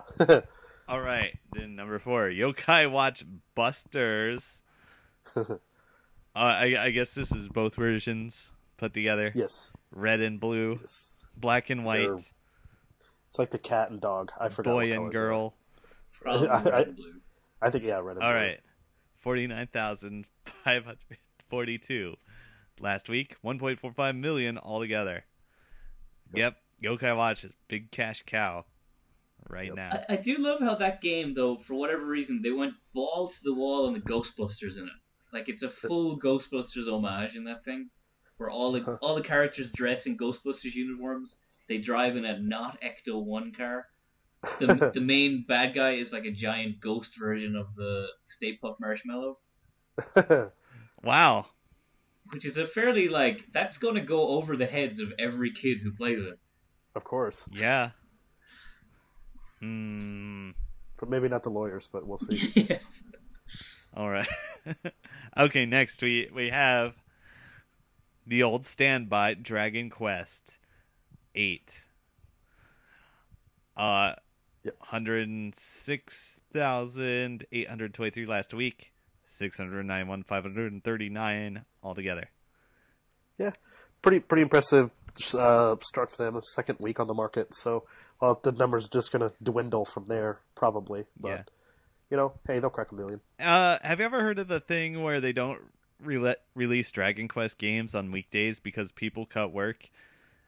Is that true? Is that true, or is it just a myth? I think I read it in Famitsu as being true once, but I'm not entirely certain. I think for Dragon Quest VII, which came out a couple years ago, I think that was a regular Thursday, and this one might have been on a Saturday. I'll double check that here in a minute and get. All right, to you. Thanks. But... All right, number 2 and number 1, Metal Gear Solid 5. 5. Number 2 and number 1? Yeah, PS3 version and PS4 version. Oh, PS3, right? Not Xbone. Yeah. No, Xbone did make the chart. Yeah. Hey. Like Where's Xbone? 2000, number 21, almost top 20. Do these numbers include digital versions or retail ones only? I don't think so. I don't know if they have access to that type of stuff. Okay. Yeah, that makes sense. Yeah, I mean, I bought it digital. But on the other hand, on my American account with my American credit card. So, right. So that may not count. No. Yeah. But anyway, they sold 117,000 and 293,000 respectively for PS3 and PS4. That's how many on the Xbone there, Ty? 2,500. That's sad. Yeah, well. It's better than 0. Yeah. Right? Well, it's about on par with Yakuza 1 and 2 HD on Wii U. I mean, oh, that's just a sick bun, Danny. Well, I mean, I'm dead serious. It's almost like the exact same numbers. Yeah, that's what I mean. That's a horrible. That's not going to make Ty feel any better, is it? Yeah, I'm sorry, Ty. But whatever. It doesn't well, matter. I'm not personally invested in video game sales, so you're not. Good point. No. Edit point while Ty goes off to cry. Yeah. Well, let's talk about hardware. Oh yeah. Xbox One sold 500 million this week. Woo! Pretty good. That's amazing. Pretty. That's a big turn up for the books. Compared to last time. Fair dues to Microsoft. They were playing the long game and it paid off. Yeah. All right, for real though, PS4 is the hardware leader this last week. 54,000 sold. I wonder how many of those were the Metal Gear Solid, hardware bundle. It's pretty sweet, right? Yeah, that's a good reason to buy a PS4 or an Xbox One. Is there an Xbone version like a red, metallic looking Xbone? I don't think so. But now that you mention it, there are a lot of special color Xbones now. I saw the Forza one. It's pretty. I kind of want it. I know there was a Titanfall one. Yeah. Yeah, I don't know anything about that. I just got the day one black one. There's a severe lack of Wii U ones. There's like the Zelda one. We've got black, white, Zelda. Is there anything else? That's pretty much it. That's it, isn't it? It's crazy. Can you imagine like a Splatoon one, like covered in paint? That'd be awesome. Yeah. I could do that right now. Yeah. I always wanted a green GameCube, and I was sad that they never existed. Yeah. Oh, they dev kits only, weren't they? There was a dev kit one that was teal. Uh-huh. Yeah, that was nice. It was the same for the Wii. They showed like 10 colors at the announcement thing, but then they never released hardly any of those colors. Right. Yeah, about 4 or 5. A damn shame. Right. So we got 3DS number 2 in hardware. Speaking of system colors, that has all of them by now. Yeah. Well, they're now infinite, aren't they? Thanks to the faceplates. In multiple sizes. Right. Yeah. 34,756. A strong showing. Very strong total sales at 19 million. Wow, that's amazing. Yeah. Yeah. Wonder how that compares to the DS. I assume 90 million is covering like all families of the 3DS, Of like course. from Yes. 3DS to new 3DS. Absolutely. Yeah, it's just all together. but not the 2DS. No. Yeah. Well, the 2DS, yes, but not the original DS. Ah! The original Thank you, DS? Nintendo, for blessing us with these naming conventions. Next Grown. system, the 1DS. All right. PlayStation Velveeta, 11,708. You know, because we just looked at MGS 5 with the V, I Yeah. thought that was like PlayStation 5. I was like, what? Yeah, me too. Yes. Right. Man, We're Roman not numerals. supposed to be talking about that till TGS next week. Right. Yeah. Famicast exclusive, the PS5 release. Damn right. All right. Wii U, 10,000 last week. That's okay, I guess. 2.54 million altogether. Right. I think that should go up next time with Mario Maker. I think because Probably, they've got a hardware Oh. bundle as well. That's the one I was trying to think. There's a bundle with the. I think there's a yellow Wii U. I think I saw. Maybe No, I no, totally no. imagined that. It's just the box. It's a very nice Yeah. box. Okay. Yeah. Well, But speaking of Wii U hardware, though, just a slight anecdote from what that I ran into this week. I tried to play Smash Brothers for like a really short time on my Wii U, so popped in the disc and it asked me to update. And I have played a total of 3 games on my Wii U, all of them on the disc. And my Wii U is now out of space. I cannot play Smash Brothers because it needs to update.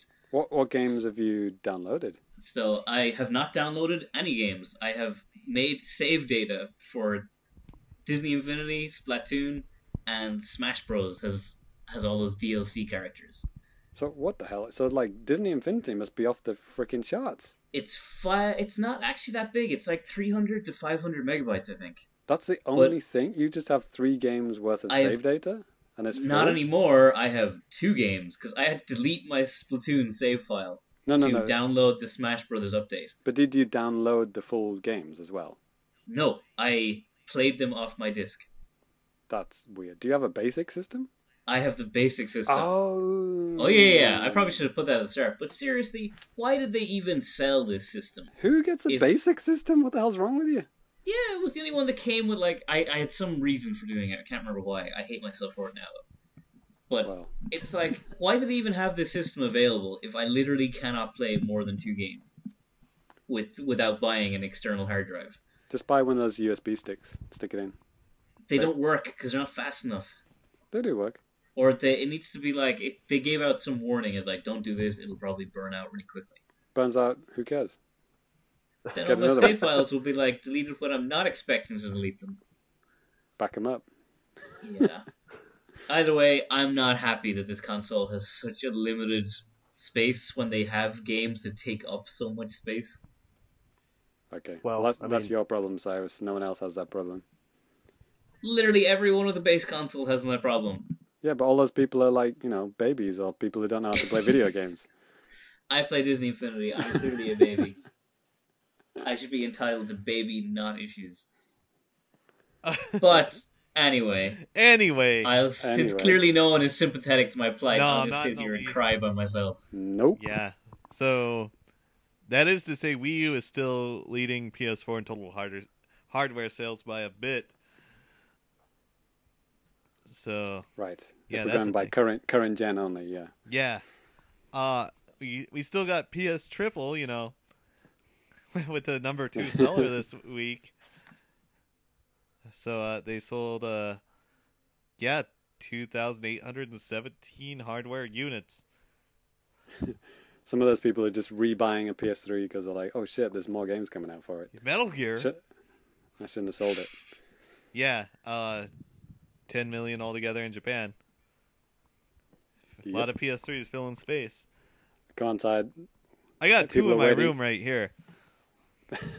People are waiting for the big one, the Xbone. Yeah, Xbox One. 180 units sold in Japan. Was it the same last time? I feel like it hasn't changed. It's been about 180, like plus or minus 30 every week. Xbox 180, am I right? But there was like 1 week where it got a boost from something. Did I read that they've officially, like, Xbox Japan have officially just quit. They've given up. Like they're no longer supporting anything now. I don't know. Like I've seen them Not that take they up ever a fair were, amount but of shelf space in some stores here and there, but yeah, I don't know. They certainly haven't made like any effort to grab exclusives like they did with the 360. right. Just remember to play all those weird anime games. You needed all to have those a 360, RPGs. right? You need That sold a bunch of consoles to at least some of my friends. They were like, "Oh well, all these games, I'm gonna get a 360 for." yeah, like Idolmaster, a whole bunch of cave shooters. That was the thing. And if you wanted to play the good version of Street Fighter 4, you needed a 360. There you go. But Okay. none of that effort this time. No, not at all. So I think that about wraps up charts. Thanks, Ty. Yeah. So we're going to move on to our very super special Nintendo 64 special feature. Yes.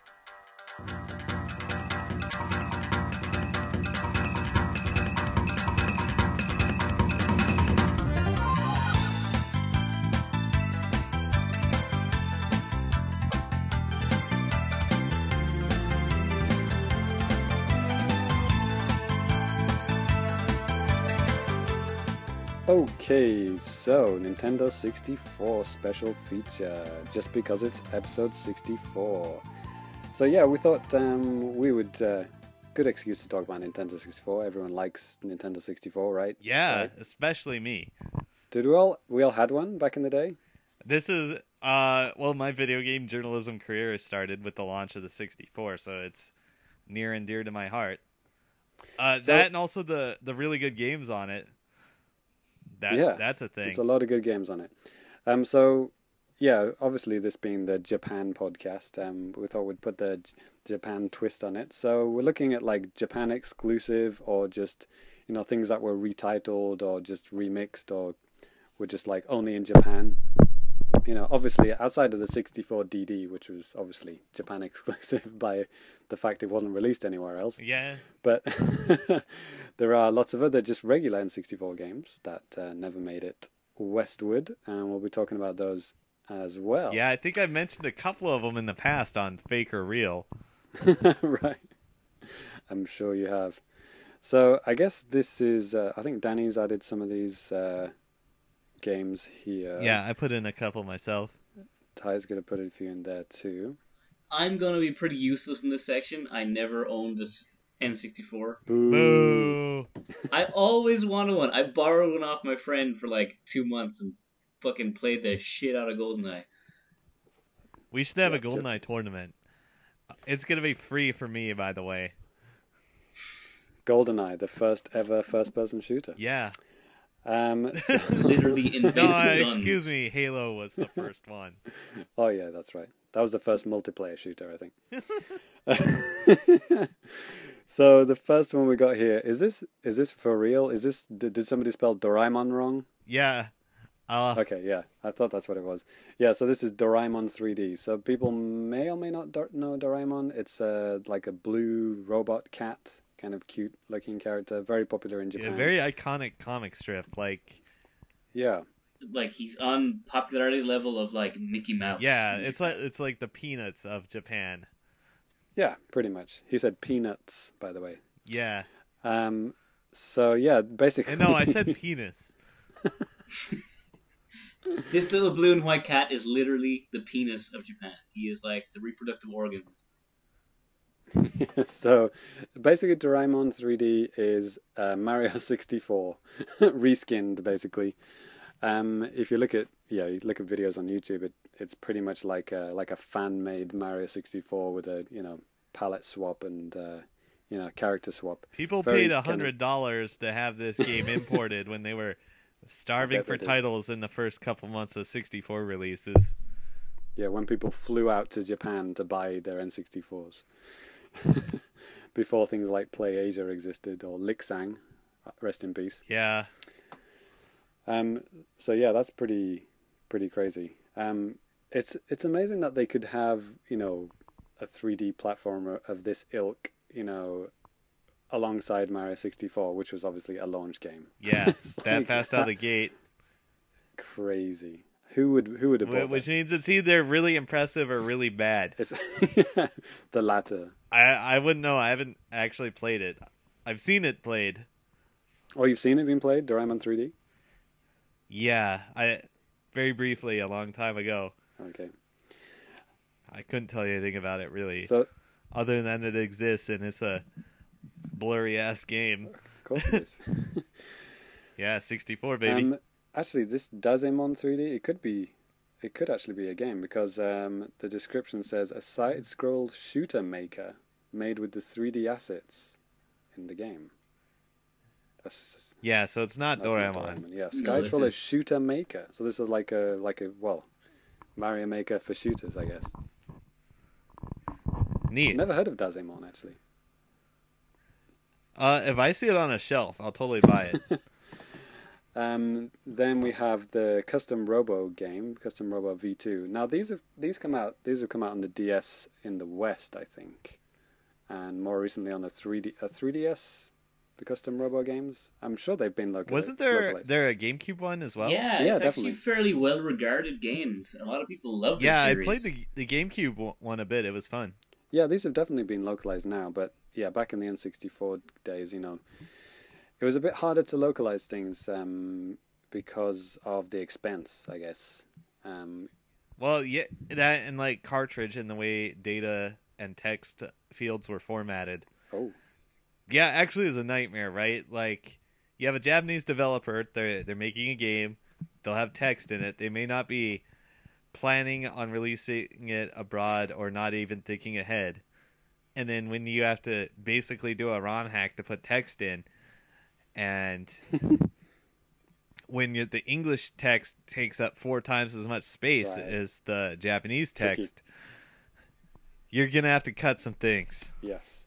If you haven't programmed the game well to allow for Yeah. different I texts. mean, I mean, now developers plan for that sort of thing, and they have simultaneous worldwide releases of games. right. But back in the day, yeah, there was a really nice article written by the what's his name, Ted Woolsey, translated Final Fantasy VI, and that magical adventure, where yes, his first draft was 4 times too big to fit on the cartridge. That's crazy. Yeah. Yeah, I mean, lots of games didn't even make it to Europe. Never mind, like America, like from Japan. I mean, like from America to Europe. That's what I mean. Yeah, games like that they were in did English. arrive in America. Yeah, they were in English, but they didn't make it to Europe. So next thing I've got here, this is very Japanese because Disney is just crazy popular here. So there was a Dance Dance Revolution game, Disney Dancing Museum, on the N64 in Japan.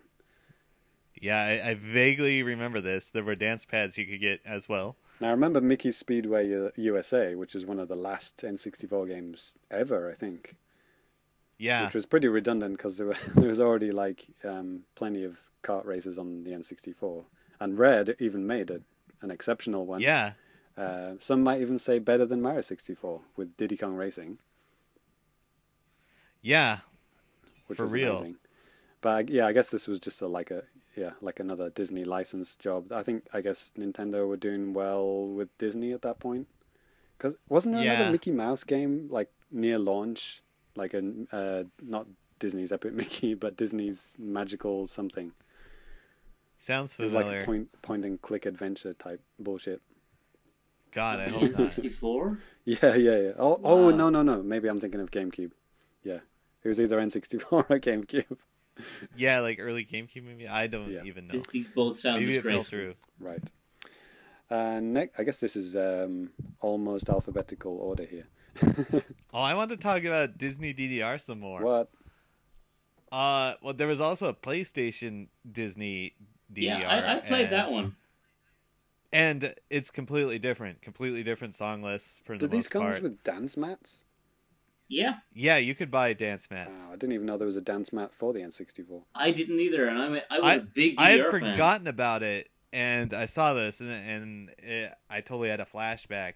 Like, yeah, that was real. So I actually went on YouTube. I tried to scout out like all the songs, and the 64 one only has like 21 songs, and they're kind of weak. Okay. Well, they would barely So fit on the cartridge, right? yeah, that's the thing. Unless they had like some So compression. are we talking like wizards. anime bullshit or Disney theme songs, that kind of thing? Yeah, it's Disney songs, but they're pretty weak. Uh, I mean they do have a Electric Parade, which is pretty good, but yeah, I am unaware. yeah, it seems pretty uninspired. Like if you watch it, you'll know what I mean. Like some of them sound kind of MIDI, Of course they do. and yeah, Just Let It Go on it. yeah, they traveled back in 'Cause time, I'm pretty sure Let It Go invented Disney music. right? Much like Halo invented first-person Right, shooters. right. We're talking about N64 though, so yeah, GoldenEye. Yeah, but the PlayStation Disney DDR is godlike. Godlike? I've never heard you say anything towards a Disney game like that. No, it's godlike. They got great songs on there. Maybe I'll let you peruse them on your Okay. own. This is kind of for maybe Cyrus, maybe you're with me on this, but there's a lot of like nostalgia for Disney that's just totally not with European people. Like Americans are very, very nostalgic towards Disney stuff, but it's kind of like Yeah. meh with Europeans. I think it. I almost put it down to the fact that there's only Disneyland is like in France. Right. So like to get to a Disney location, you have to travel across several countries in a lot of places. And all we ever hear about Disneyland Paris is that it's shit. Yes, so that doesn't help either. That doesn't help. So, but yeah, like I've always loved Disney since I was a kid, but there's definitely not the fanaticism that I see in a lot of people in the US. Right. I can take it or leave it. But Japanese people are mental for Disney.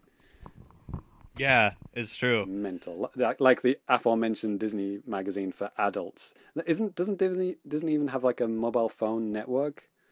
Like Disney Probably, I don't phones? I'm pretty sure that's a thing.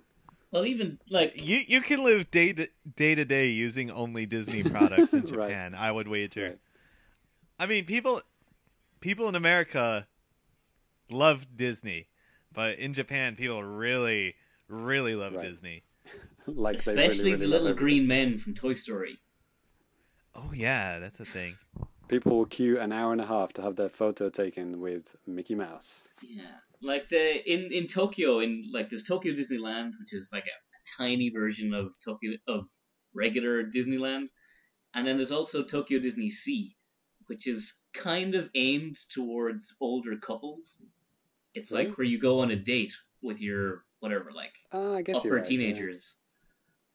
You know, it's totally acceptable for the entire family, but it's definitely has a leaning towards Right. Beautiful older couples vistas too. of fake lakes and fake mountains. Yeah. Yeah. Yeah. Oh, it reminds me, I saw an ad on the train. The Disney's Halloween event at Tokyo Disneyland is going to last almost 2 months. Starts in September. Right. Yeah, September 9th through November 1st, I think. It would go longer, but they have to move it on to get the Let It Go stuff set up for Christmas. Yeah. Right. The Christmas stuff ends on Christmas Day, right? Well, I can't believe how much we've been talking about Disney this episode. It's kind of It's offensive. fine. This is a cultural It thing we're getting into now. So, Well, yeah, let's talk about Animal Crossing. That's interesting. don't you mean Animal Forest? Because that's what we all called it until it. Dobutsu no Mori? Yeah. I mean, this was Fucking translated, plebe. and this was only known as Animal Forest for a long, long time. Because there was no English version until the GameCube, right? Right. The GameCube version is basically the Nintendo 64 version, Right. just redone, juiced up. That's right. But I remember seeing this in official Nintendo magazine in England back in the day, and it was just like in the to be released list for so long, but it never had a date, and it was just written as Animal Forest, and then I mean, it sold super well, right? in Japan, yeah. In Japan, I yeah. wonder why they never released it outside of Japan. Maybe It they might just have thought been it one was of those too things Japanese. That's exactly what I was going to say. It feels like one of those games where it's like the Western audience, they wouldn't get this. So Right. A communication game. That's what it was billed as, right? Crazy.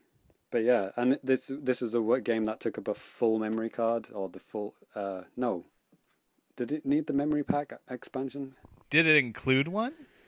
I can't remember because there were some games where you needed external memory packs, right? I can't Yeah. sometimes get the GameCube mixed up here. Like, yeah, they had a memory pack, right, which is different from a memory card on the GameCube that you put in the controller, right?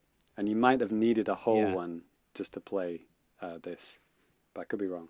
Yeah, sounds familiar. I think I had at least one other game that needed a whole memory So I guess pack. this had all the Famicom games in this one. I don't know if they were in the 64 version. Now that you mention That would it, have been pretty cool back in the day if that was the case. yeah. I mean, virtually all the time I spent Animal Crossing was playing the Famicom games. Right, yeah, the virtual console, the free virtual console before it was a thing. Yeah, and like, you know, they had some fancy games on there like Zelda and stuff that legitimately you couldn't get without like a promotion thing, which I think they ended up never actually doing. But you could just get online and like find passwords and just have all the Nintendo games in your house. Nice. Were they like as little cartridges that you could put in? Yeah, you put it in your house. It looked like the Nintendo system, like each game did. I see. If I remember, a separate system. Okay. I think so.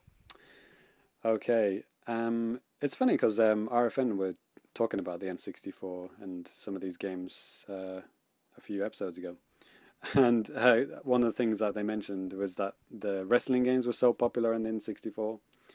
Yeah, man, there was loads of them. A lot of my friends were really into it, and I was kind of like pulled into it because like all my friends were into wrestling, and I really wasn't. But like that's all we played when we all got together. It was like GoldenEye, and then it would be swiftly followed by a wrestling game, like a 4-player. Yeah, like yeah.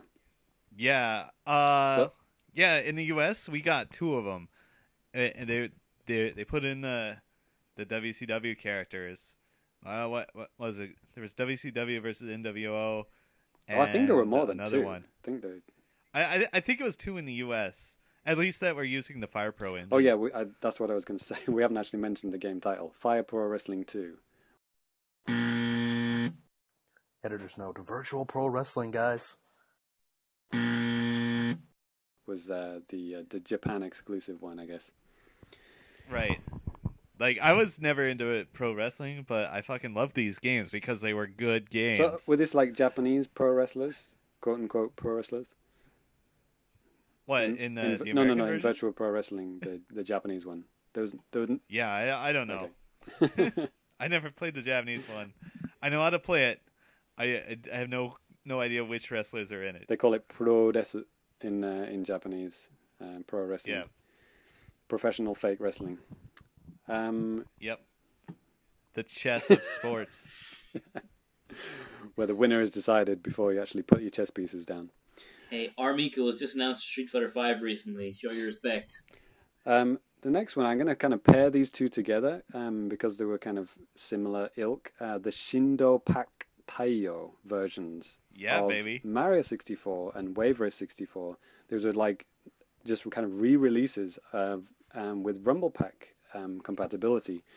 So in English, they actually they also tuned up some other things. They did lots of bug fixes. Wave Race 64 actually had some additional music and stuff put in it.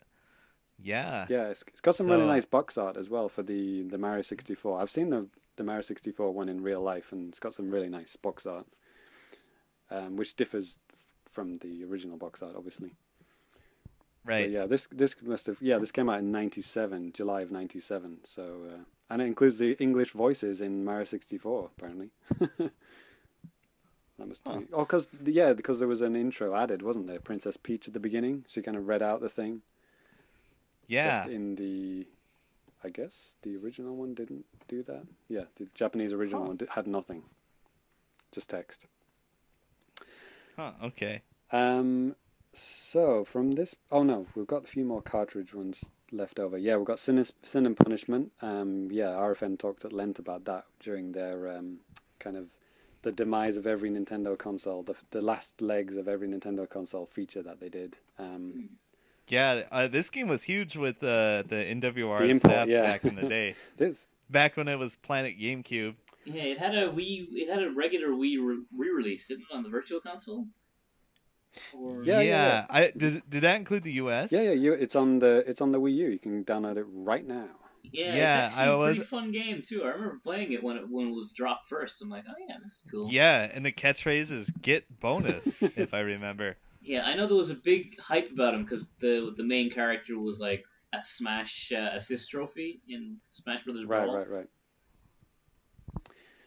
Yeah, this is probably one of the biggest, well-known, not released outside of Japan games, both in the US and Europe. I mean, Europe had plenty of not released games, which we won't get into now. But yeah, this was the big one that everyone kind of wanted because it looked so like fun and like what? It was good. It was made by Treasure, and it Yeah, delivered the kind of gameplay you would hope for and yeah. want Why from would you them. not release that in the West? It's the kind of game that we'd like, right? And it had a quality plot that made absolutely no sense. It was amazing. Apparently, compared to the sequel, it actually makes more sense. The Wii sequel is apparently even more nonsensical. Another one that I remember reading about in the magazines as well back in the day, Wonder Project J2, which was the most Japanese game you could ever have. I think it was like a point and click kind of. Yeah, I own this you, game. okay, you explain it. Robot girl. Yeah, you teach a robot girl to act human, and it's a point and click adventure. It was actually one of my motivators to start learning Japanese, No way. but I never actually went back and played it again. So I will do that sooner or later. And this might be the game I was thinking of that actually came with a memory card. Oh yeah, it came with it. So Okay. yeah, if I remember, and maybe a matching label, maybe. I'm looking at some screenshots here. This looks super cute. Yeah, it is cute. Like you don't control the girl at all. You control that little bird, and basically you tell her yes and no and point at things. And one of the very few 2D artwork games on the N64, and very good Yeah, artwork. that's true. Yeah, the art is really nice. It's really, really standout art style in this. Am I right? All right, maybe we should all get together and live stream this. Am I right in thinking there were no 2D brawlers released on N64? Oh, there were. Oh yeah, not in this list. Rakuga Kids. Hey yo.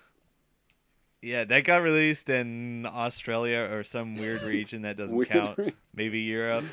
But not the States. Yeah, but it's actually a really, really good 2D Nope, fighter. doesn't count. If it's released in English somewhere, doesn't count. Doesn't get on this list. Okay. This is only in Japan. Yeah. Yeah. So, Ty, did you write this shogi game? Yeah, Habu Shogi. Is this a launch title or some bullshit? Yes, it was a launch title. I actually bought it new, unopened, for like 200 yen. Oh, wow. That's amazing. Have not played it, but it exists and I have it. Does exist. I don't know how to play shogi. If you want to learn, there's that like DS Clubhouse game that teaches you. Yeah, maybe I'll look into that. Or not. That's amazing. Yeah, only in Japan would Super Mario 64 and the Shogi game be the launch titles. That's amazing. Yeah. Oh, yeah. They didn't get Pilot Wings for at least a few days after launch, if I remember. Yeah. And we never got the Shogi game. Wow, damn shame. 3D and with polygons. I remember in the height of my weeaboo days when I was like, everything in Japan is better than the West.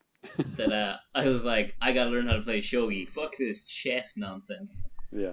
So me and my other anime friends were like, yeah, hardcore shogi for like a week. That didn't last. So I guess after that, it's just double D games, right? Which we talked about on the Famicast before. I mean, Danny's a big fan. He's got a freaking DD, hasn't he? Yeah, it is fun to talk about. I mean, it's like the quintessential Japanese Nintendo thing to own. Right. I know he was looking for it for years and finally got one.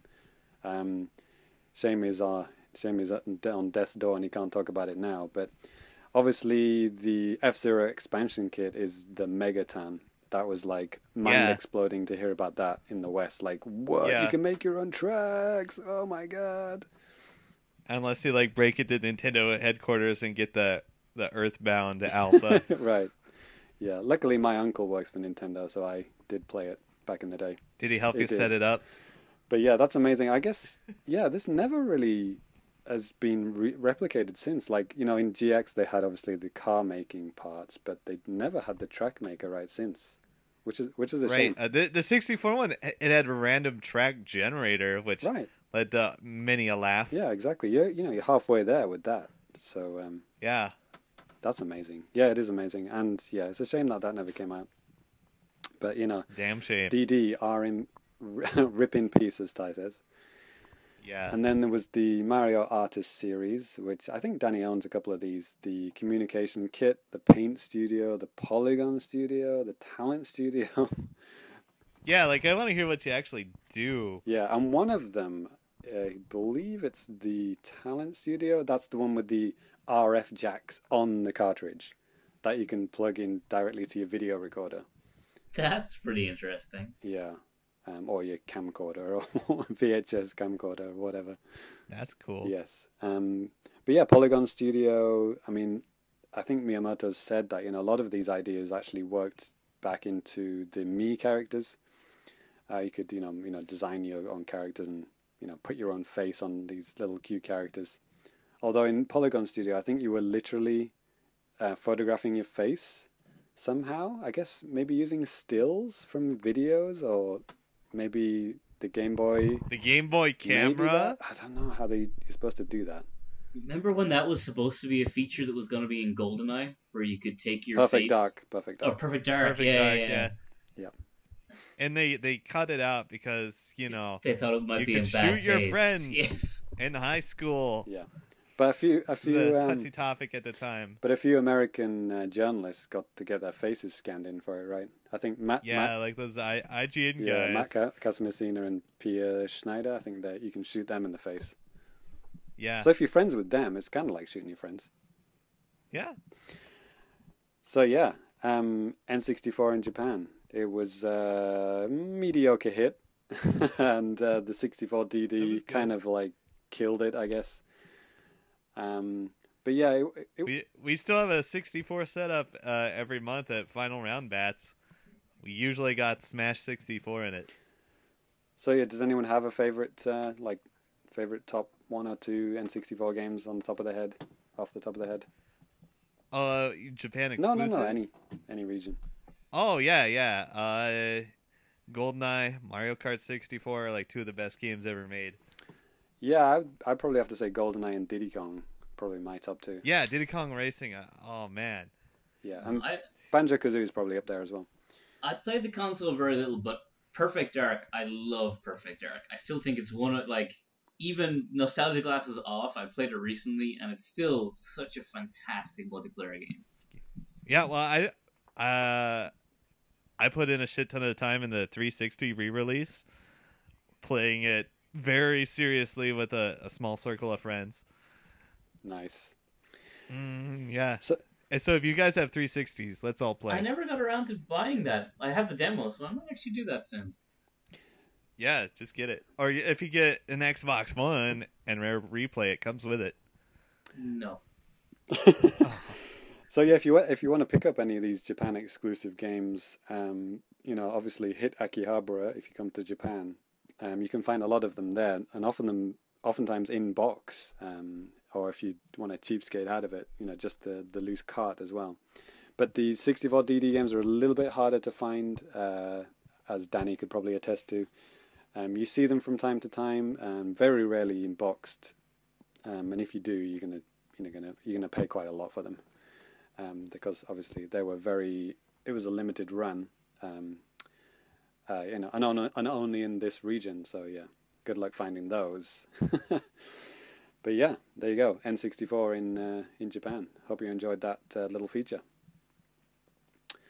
So we're going to wrap things up with some letters. So let's move on to that. Yeah.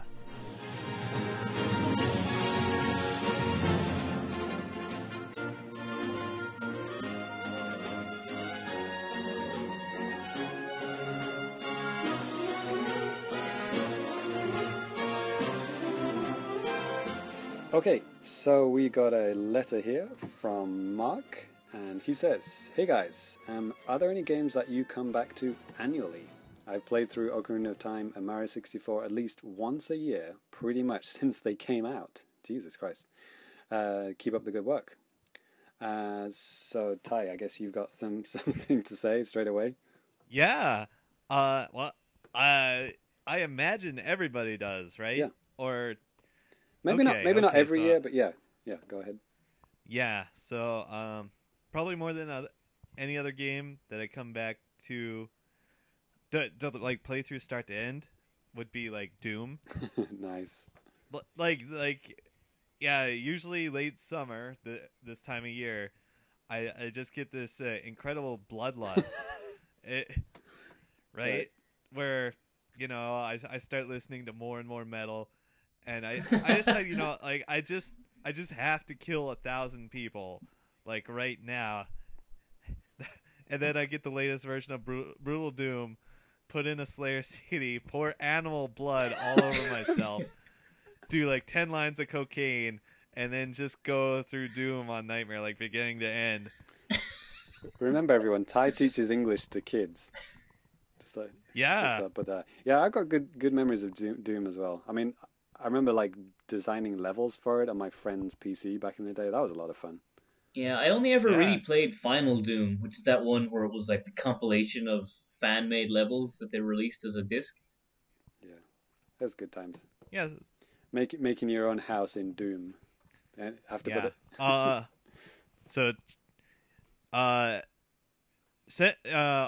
Years back. Use your words, Ty. Yeah. Hold on, I was just thinking of murder. But wipe the blood out your eyes. Try again. Doom went open source years ago, and now there are all these source ports on every device imaginable. Some with some cool modifications and stuff. I saw one being played on a printer. Yeah, like you can play Doom on a microwave or anything that has a screen, really. I think the premier way to do it now is to use the Brutal Doom source port. It's a project that's continually updated that basically takes Doom and makes it more metal. Like it's nuts. I guess a big part of replaying games is their accessibility. Like, you've always got a PC that's going to be able to play it, right? Because it's just, anything can play it. And, if you've ever owned a video game console, Doom exists for it. I had the SNES version, by the way. Me too. Really? Man. Yeah. Standout thing about that version is the music in that version is amazing. Yeah, it is amazing, yeah. My friends laughed at me back in the day because they all had PCs and they were playing it on their 486s in full screen. And it's like, yeah, with like floor and ceiling textures and all that fancy stuff. They were laughing at me with my, borders around the sides or what the top and bottom. Yeah, man. I used to customize that Windows 95 screensaver that had like the Doom maze. I used to put on the Doom textures on the walls. I was so cool. Okay. Well, I've just thought of a couple of games that I replay. Not every year, but every a couple of years. First one is like one of my first and favorite Mario games, which is not Super Mario Brothers. It's Super Mario Land, because the Game Boy was my first console in a way. Right on. And Super Mario Land 2, which is even better. So Mario Land 1 and 2, those are my Mario games that I replay the most. Those are fun games. They got catchy music. Exactly. And the other one, more modern game, which I haven't played recently, but I'm getting the hankering to play it again, just thinking about it now, is Resident Evil 4 on the GameCube. I don't know why, but that game is just so infinitely replayable, because you keep the money from when you complete it, and you can just go straight back into New Game Plus with new and better weapons, and it's just I can never stop playing that game. It's just so much fun. Right on. For me, again, I don't have one that's like an annual thing, but I play it a lot. Like maybe every 2 years, every 1 year, whatever. I don't know. But I play Mega Man X for the SNES. Wow. Cool. Mega Man X is my favorite game ever. It's like my number one game. Holy shit. And I could play that game constantly. Like I've completed it easily into like 60 to 80 times. I goddamn love that game. Right Is that on. on the Virtual Console on Wii U? I am not entirely sure. I think it is. In Europe, I'm not sure, but Yeah. elsewhere I think it is. But Hey, yeah, I in Mega Man X, do you ever try to input random passwords with a turbo controller until one works? no, I have never done that. I found that's a really fun way to start the game. That's a pretty interesting way. I might try that. Yeah, because the passwords are like 12 digits or something, and you can change the digits with by pressing A or B or whatever it was. So you just put that on turbo and just flip through all the digits constantly until you get a random start, and you can get like setups and order breaking items and stuff. Like I think you can get the Hadoken before you have Well, all the levels that's cleared. cool. But And no, yeah, try it out. I think I will. But I just think that that game, it's like it's nice and short and snappy, so you can do it in like a couple of hours really easily. But I hand up think it's like one of the best designed platformers ever.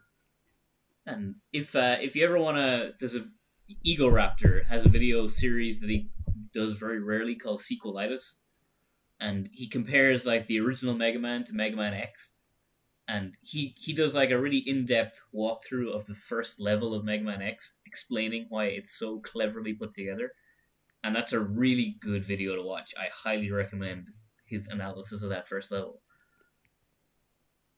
Yeah, I've seen it. True story. Cool. There you go. So yeah, thanks for the question, Mark. So next up, we're gonna go on to a little Tokyo Game Show preview.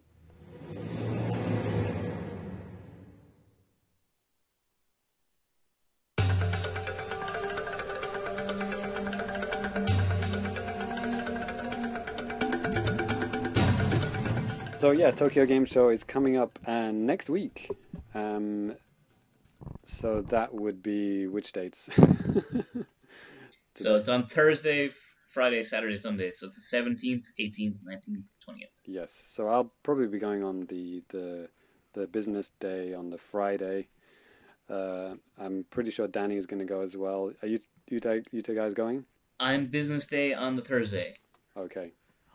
I think I'm going on the weekend unless I somehow wiggle out of work. You get to see the cosplayers, I guess. Yeah. So yeah, that's a good point actually. Maybe I'll make sure to take a lot of pictures. Unfortunately, as usual, I guess it's a pretty sparse show for Nintendo because obviously Nintendo don't go unless, in case you didn't know that, only third-party Nintendo games. God, I can't even say that without cracking up. Third-party Nintendo games. Yeah. There you go, I said it. There are very few. So what we got, obviously Capcom and Square Enix, they always show stuff. So of course we've got Monster Hunter Cross, the kind of more actiony Monster Hunter game. Get Danny to play that, run to try and get to the front of the line. They've also got Monster Hunter Stories, that's I guess Monster Hunter for babies. With the freaky cat mascot. And there's also the Poco Airo Mura. I think that Wait, is it. That might be the freaky that's the baby cat one. mascot. Yeah. So there's actually two Monster Hunter Babies games. Yeah, actually the monster riding one actually looks really cool. If I remember, it has a really nice Is it? Yeah, it's an RPG, right? Yeah, full RPG. Aside from the really freaky cat, it's a really cool art style they went with in that one. I wonder if I'll have amiibo support. Probably. And then Square Enix have got Final Fantasy Explorers for some reason, which has been out for ages. Maybe they're going to have the English version for us, as stinky gaijins. Maybe.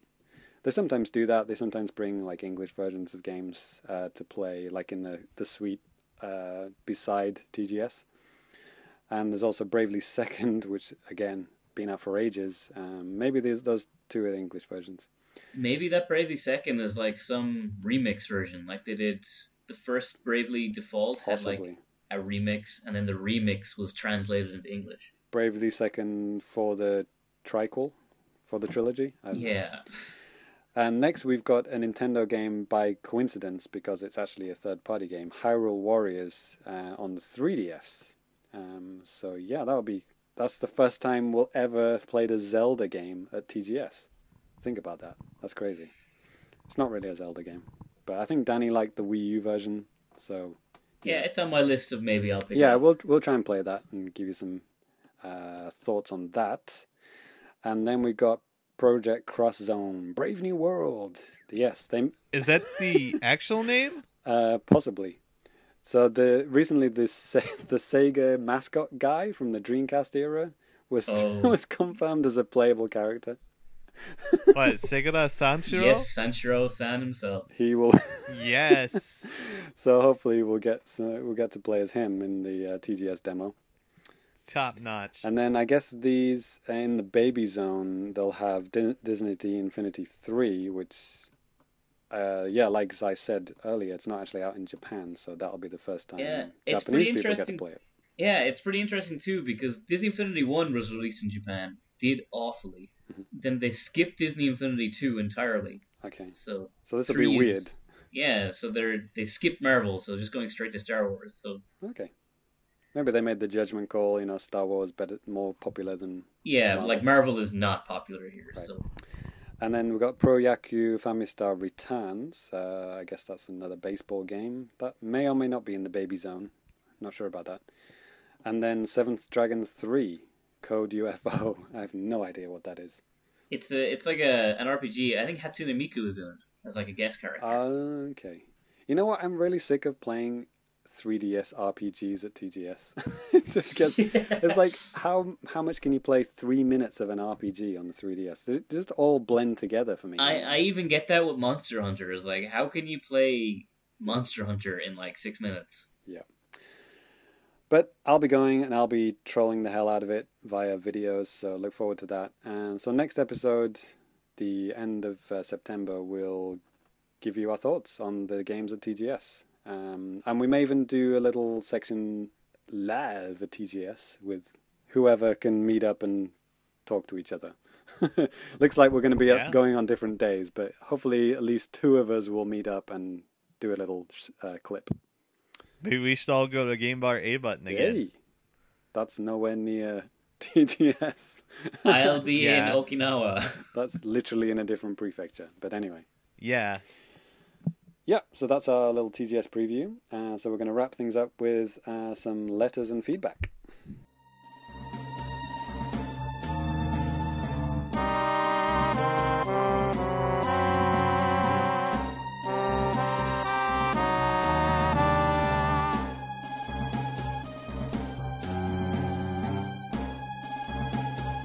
So next up we've got a nice little iTunes review, which I believe Ty wants to read out.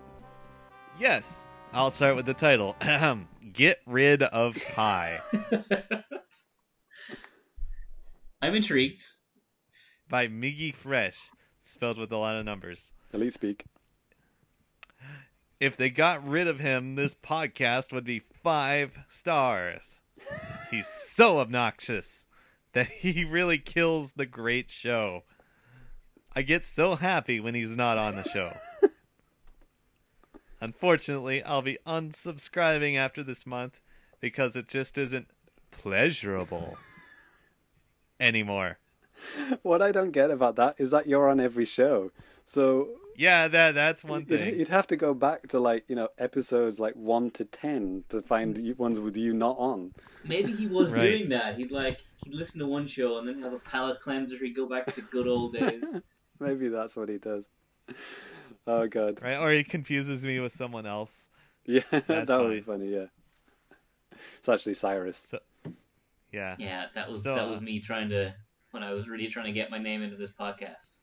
It's like I really hate that Irish guy Ty. Yeah. Right. But in all seriousness, we would like more iTunes reviews, either positive or negative. Just copy paste this one. It's fine. It's fine. Yeah, we don't have any from Australia yet. So if you're Australian and listening to us, we would definitely appreciate that. Please to review us, and from the UK. I think we've only got one from the UK. So next, I guess we'll look at some Twitter feedback. What do we got here, Si?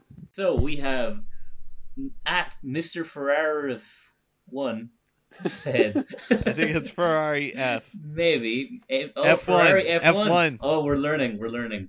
So, Mr. Ferrari F1 said, interesting. Looking forward to the next podcast. Keep up the good work. Okay, So, that's a thumbs new up. listener. Thank you. That may or may not be in response to another message, but we'll never know. Because I've already scrolled down. So, what else do we have? Will I just keep reading? Yeah, go ahead. Help! Okay. Help! My Oh, yeah. girlfriend caught me splatooning all over the house. Who's that from? That's Russ from... Greeno. Ah, yes, the trollster himself. So, Russ Greeno, that's not something we can help you with. You're just going to have to try and encourage your girlfriend to do similar. What? Okay, then the next we have a lovely photo was sent in to us by Hourly Terrier, which shows Uh-oh. 4 fine gentlemen and 1 severed stag's head.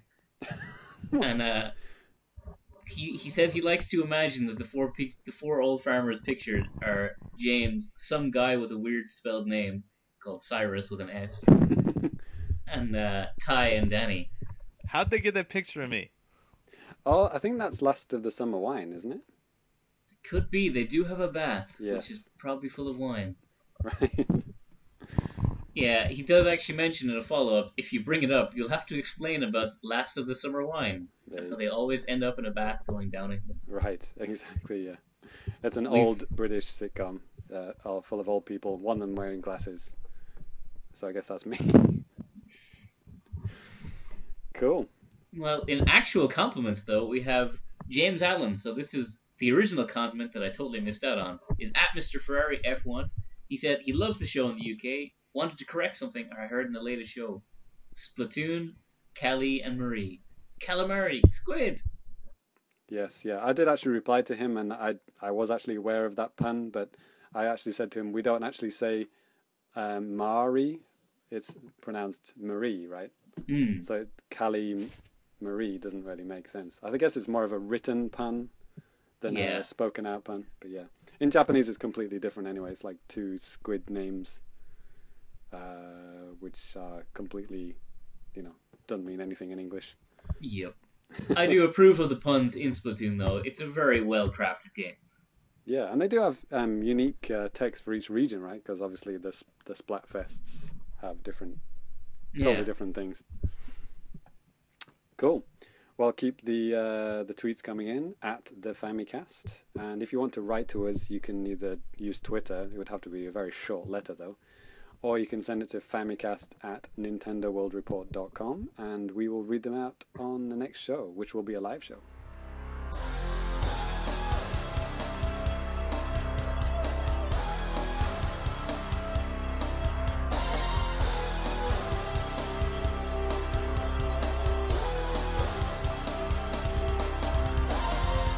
So, moving on, I think we're going to wrap up the show, guys. All right. Yeah. Let's talk about ourselves and our Twitters. Go ahead. Okay. I'm Ty Sugart.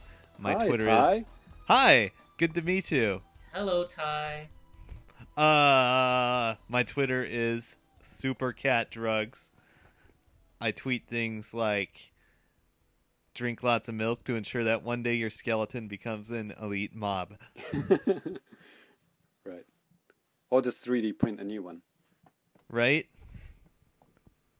Cool. Cyrus? So, my name is Cyrus in real life, but you may call me @Cellsci. And my Twitter feed recently, I was correcting some of my students' tests, and they told me that they want to visit America to eat a big hamburger. So this recent localization of Yokai Watch is bang on the button. Right. Hamburger Mon. Okay. That's terrible. Yeah. Okay. If you want to follow me, I'm at FamiComplicated, and the last tweet I did was about the Mario Festival, the 30th anniversary Mario Festival, which is happening actually right now, or may have ended about 10 minutes ago, actually, at the time of recording. So yeah, today is actually the 30th anniversary of Super Mario on the Super Famicom. So that's why they're having that festival in Shibuya in a little music hall there. And Mr. Farmboy in Japan tweeted out a picture of Miyamoto and Koji Kondo and Tezuka, who showed up. So it looked amazing. But it was actually 5,000 yen to get in. I actually mistakenly thought it was like just an open house type thing where you just could walk in. But apparently if someone had mentioned it to me earlier, I'd likely be there now. But no, I'm happy to be here on this podcast. There you go. Yeah, there you go. You see, now you're on the podcast, which is even better. But yeah, the 13th of September was the 30th anniversary of the Famicom release. There you go. So that's it, guys. That's the end of episode 64. Hope you enjoyed it, and hopefully Danny has made a full recovery, and we can talk to him next episode, which will be a live episode. So stick around on Twitter for announcements about that and links to it when it goes live. That'll be sometime after TGS. So yes, make sure you stick to NintendoWorldReport.com for like previews and hands-on impressions of the TGS games that we play. Or if you can't be asked to read, just stick around for Famicast 65 and listen to the impressions. Either one. But anyway, thank you, Ty, as always, for being you. Word, you heard? And Cyrus, thank you for being not so much you, but you anyway. Yay. What? And until next episode, Famicrew is out. Peace. Bye-bye.